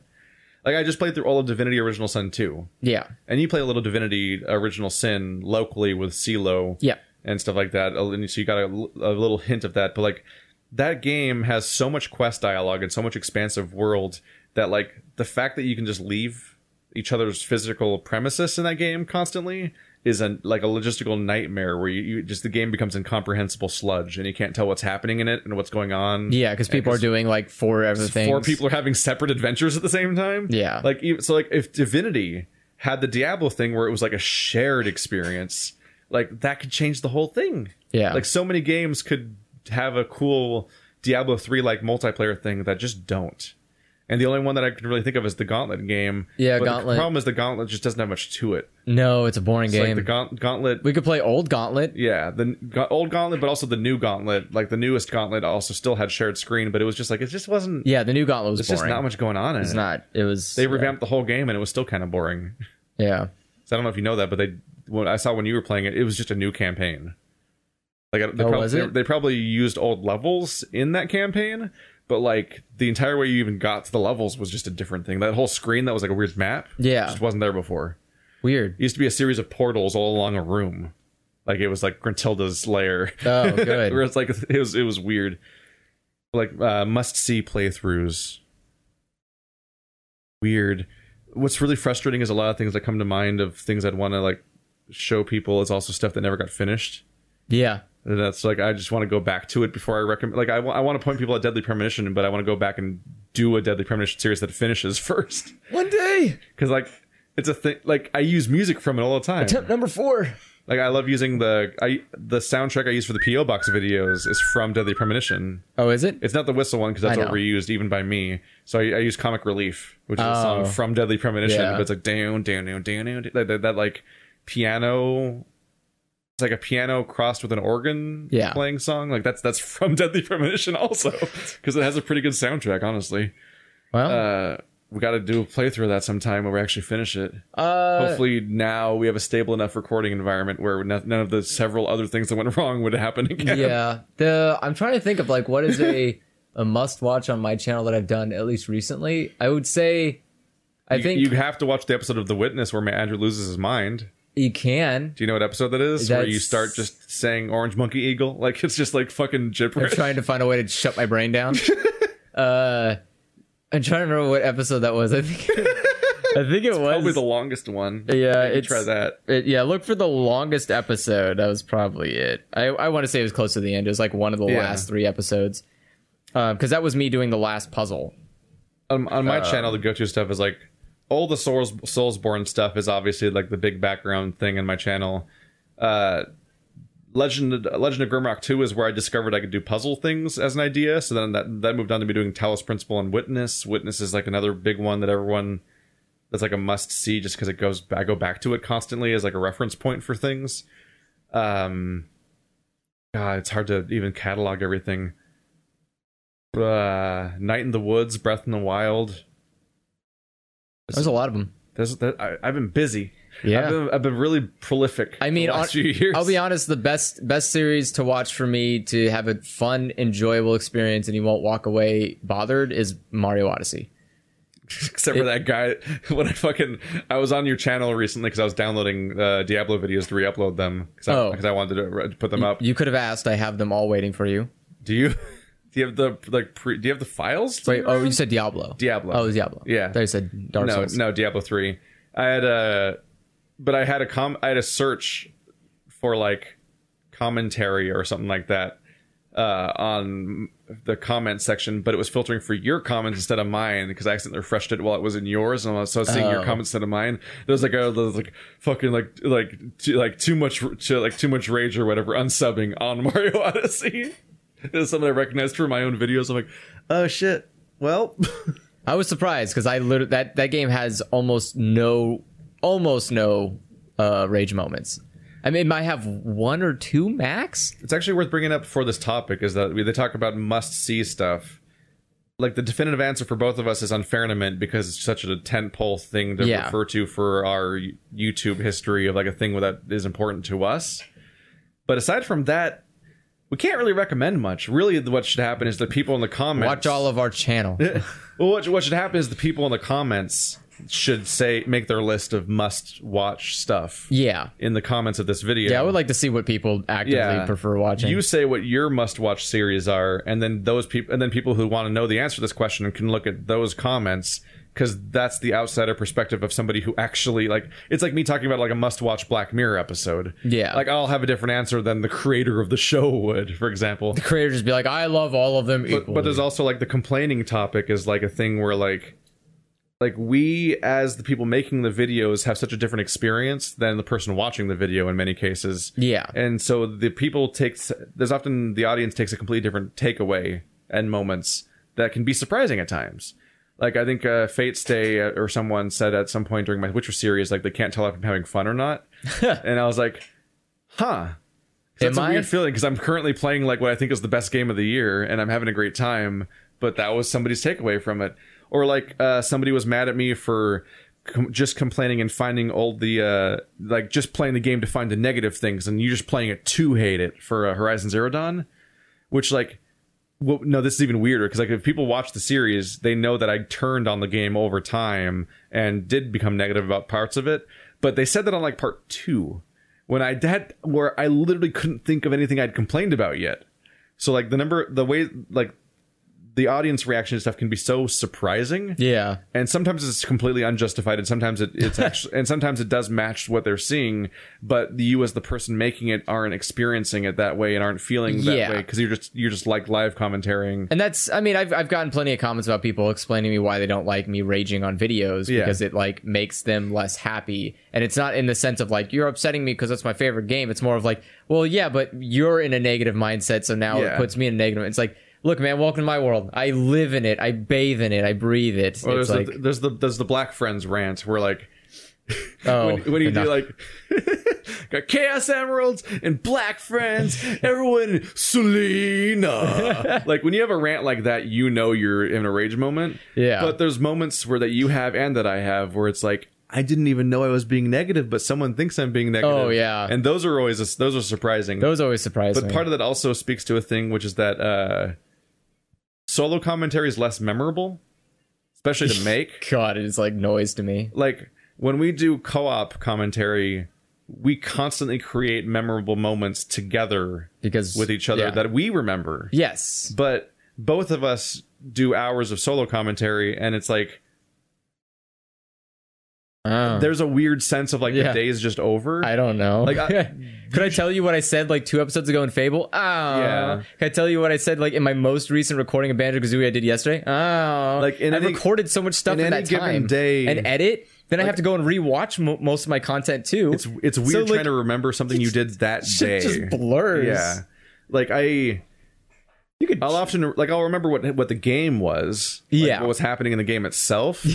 But, like, as far as things that happened with me in the commentary and stuff like that, like, maybe, like, a particularly weird glitch moment I might remember, but oftentimes my takeaway from a particular day's recording is what mistakes I made that day. Yeah. It's like, fuck, I'm gonna get comments about that one. And I've been getting sassy about the titles sometimes. Like, I had a snail encounter where where, like, there was a thing I could have talked to, and instead I just, like, carved my way through them and just ended it. And it's like, I titled the video, like, a giant snail that I'm certain I won't get any comments about. It was, like, the title of the video. Because, like, when I make a mistake and I know I made the mistake, like, it just fucking nags at me the rest of the day. And I'm like, God damn it. And that becomes the most memorable part of, like, my commentary is, like, me knowing I was wrong. Yeah. And that, like, that's just in the video. Because, like, what am I gonna, like, dishonestly, like, change the video retroactively to not be wrong? Then, because, you know, I know it's gonna go out, and then I'm gonna hear about how wrong I was, even though I already know. Yeah. It's gonna do the fucking cycle. It's like, but yeah, like, there's so many things like we're playing Cuphead and shit, where it's like it's burned into our brains. Oh, yeah. And like so much of the soul stuff isn't.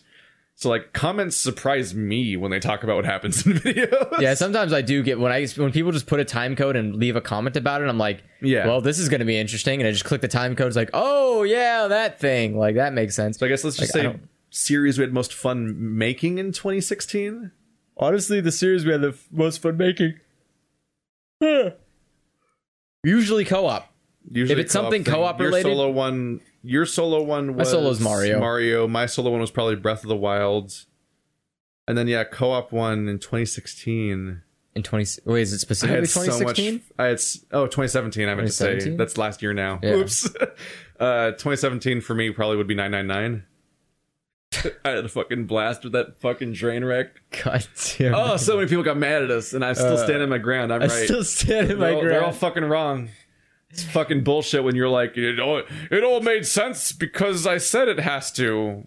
That's fucking terrible story. It like makes so much sense. Jesus. It makes sense if you say that there was just like a dream that makes it true, and now it has to happen that way. Obviously, she traveled back in time and then forward in time. Stop! Don't go full spoilers, just because we're like in the middle of this. It wasn't even a spoiler. Yeah, it's just fine. Making up shit at this point. It's fine. Do you have a favorite co-op series from this last year? showed up. What? Do you have a favorite co-op series from this last year? It's hard to remember which things were this year. Probably I don't know, maybe for milestone or for frame for context, I believe Alone in the Dark was last Halloween. It was like the previous year, so it's pretty much most stuff that happened after that. Yeah, like Sonic Unleashed or Sonic Mania. Or Sonic Force. I think I had fun. I had fun. God, so much Sonic. We played 3 Sonic games. I think Overcooked was pretty fun. Overcooked was pretty great. I think we had a pretty good time with Overcooked. We incorporated Joe in a Let's Play where he held the controller and everything. Yeah. And we had fun with that. And we all argued with each other about ingredients. And because we're all playing, we can't actually see what's going wrong. So the audience is just like, obviously this is what was going wrong. It's like, yeah, none of us can see that because we're all playing. Yeah. All of us have a person and we're managing how about that. You give it a try. See how that goes. But yeah, I think Overcooked was pretty good. I don't know what else. Shit, Resident Evil 7 was 2016. Mm-hmm. And so was anything else I could think of. Yeah, 2016. Yeah, because we did Resident Evil 7 before we did Alone in the Dark, or we did it after. I think we did it after. I think December, Resident Evil 7 was or November. I think Resident Evil 7 was like February for me, and then April for you.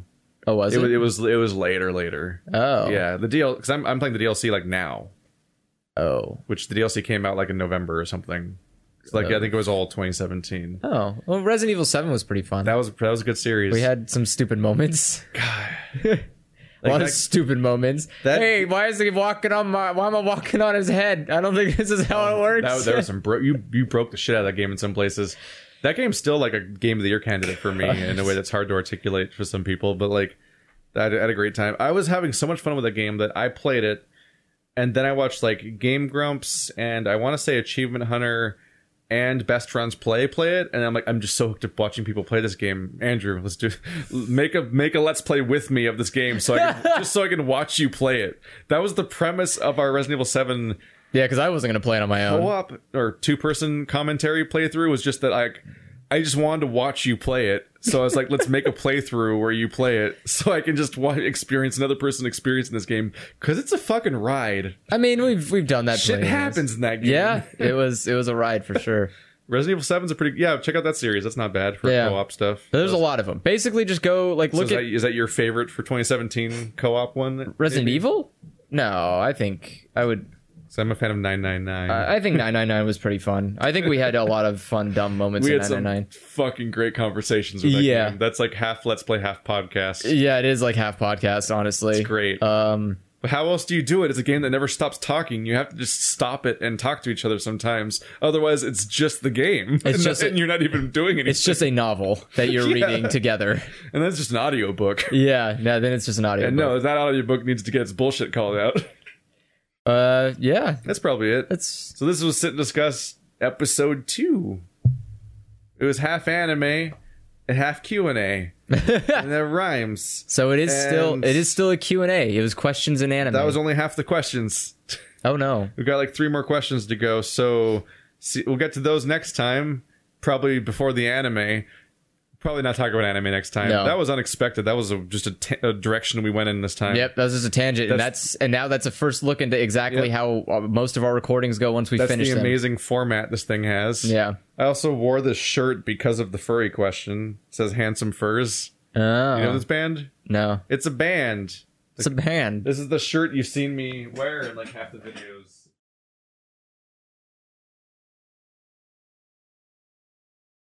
Different languages. I'm just and wearing... You could totally hear me because I was really far from the microphone. But yeah, I'm wearing a BioShock shirt. My shirt choice today was apparently influenced by a Q&A question that I knew in advance was coming. Wait, is this a BioShock shirt? But like I've worn this shirt in so many videos, but you can't tell what it is. I think this is... It's just a weird hand. Yeah, this is a BioShock Infinite shirt. Is it? Yeah. I love that you can't tell. I couldn't remember. It's been a while. But yeah, this is the BioShock Infinite shirt. Boy, that's a game that was forgotten by time. People just forget there was a third BioShock oftentimes because it's just so unimpactful. Because I tried throwing a baseball at a slave.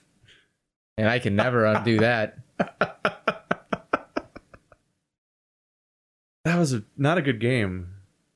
No. It really wasn't. No, it wasn't a good game. Oh boy. Like, it wasn't even a good BioShock game. Probably because it wasn't underwater.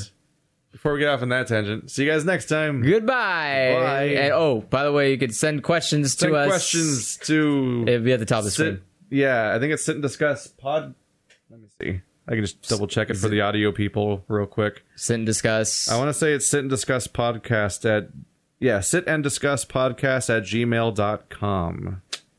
You can send your questions and we'll get to them in probably chronological order. We'll try our best. Just so I can tell where I left off half the time. Yeah. So we'll probably get through more questions generally than the last than 4Nerds did or Save the Universe did, just because of the fact that like there's 2 of us and not 4.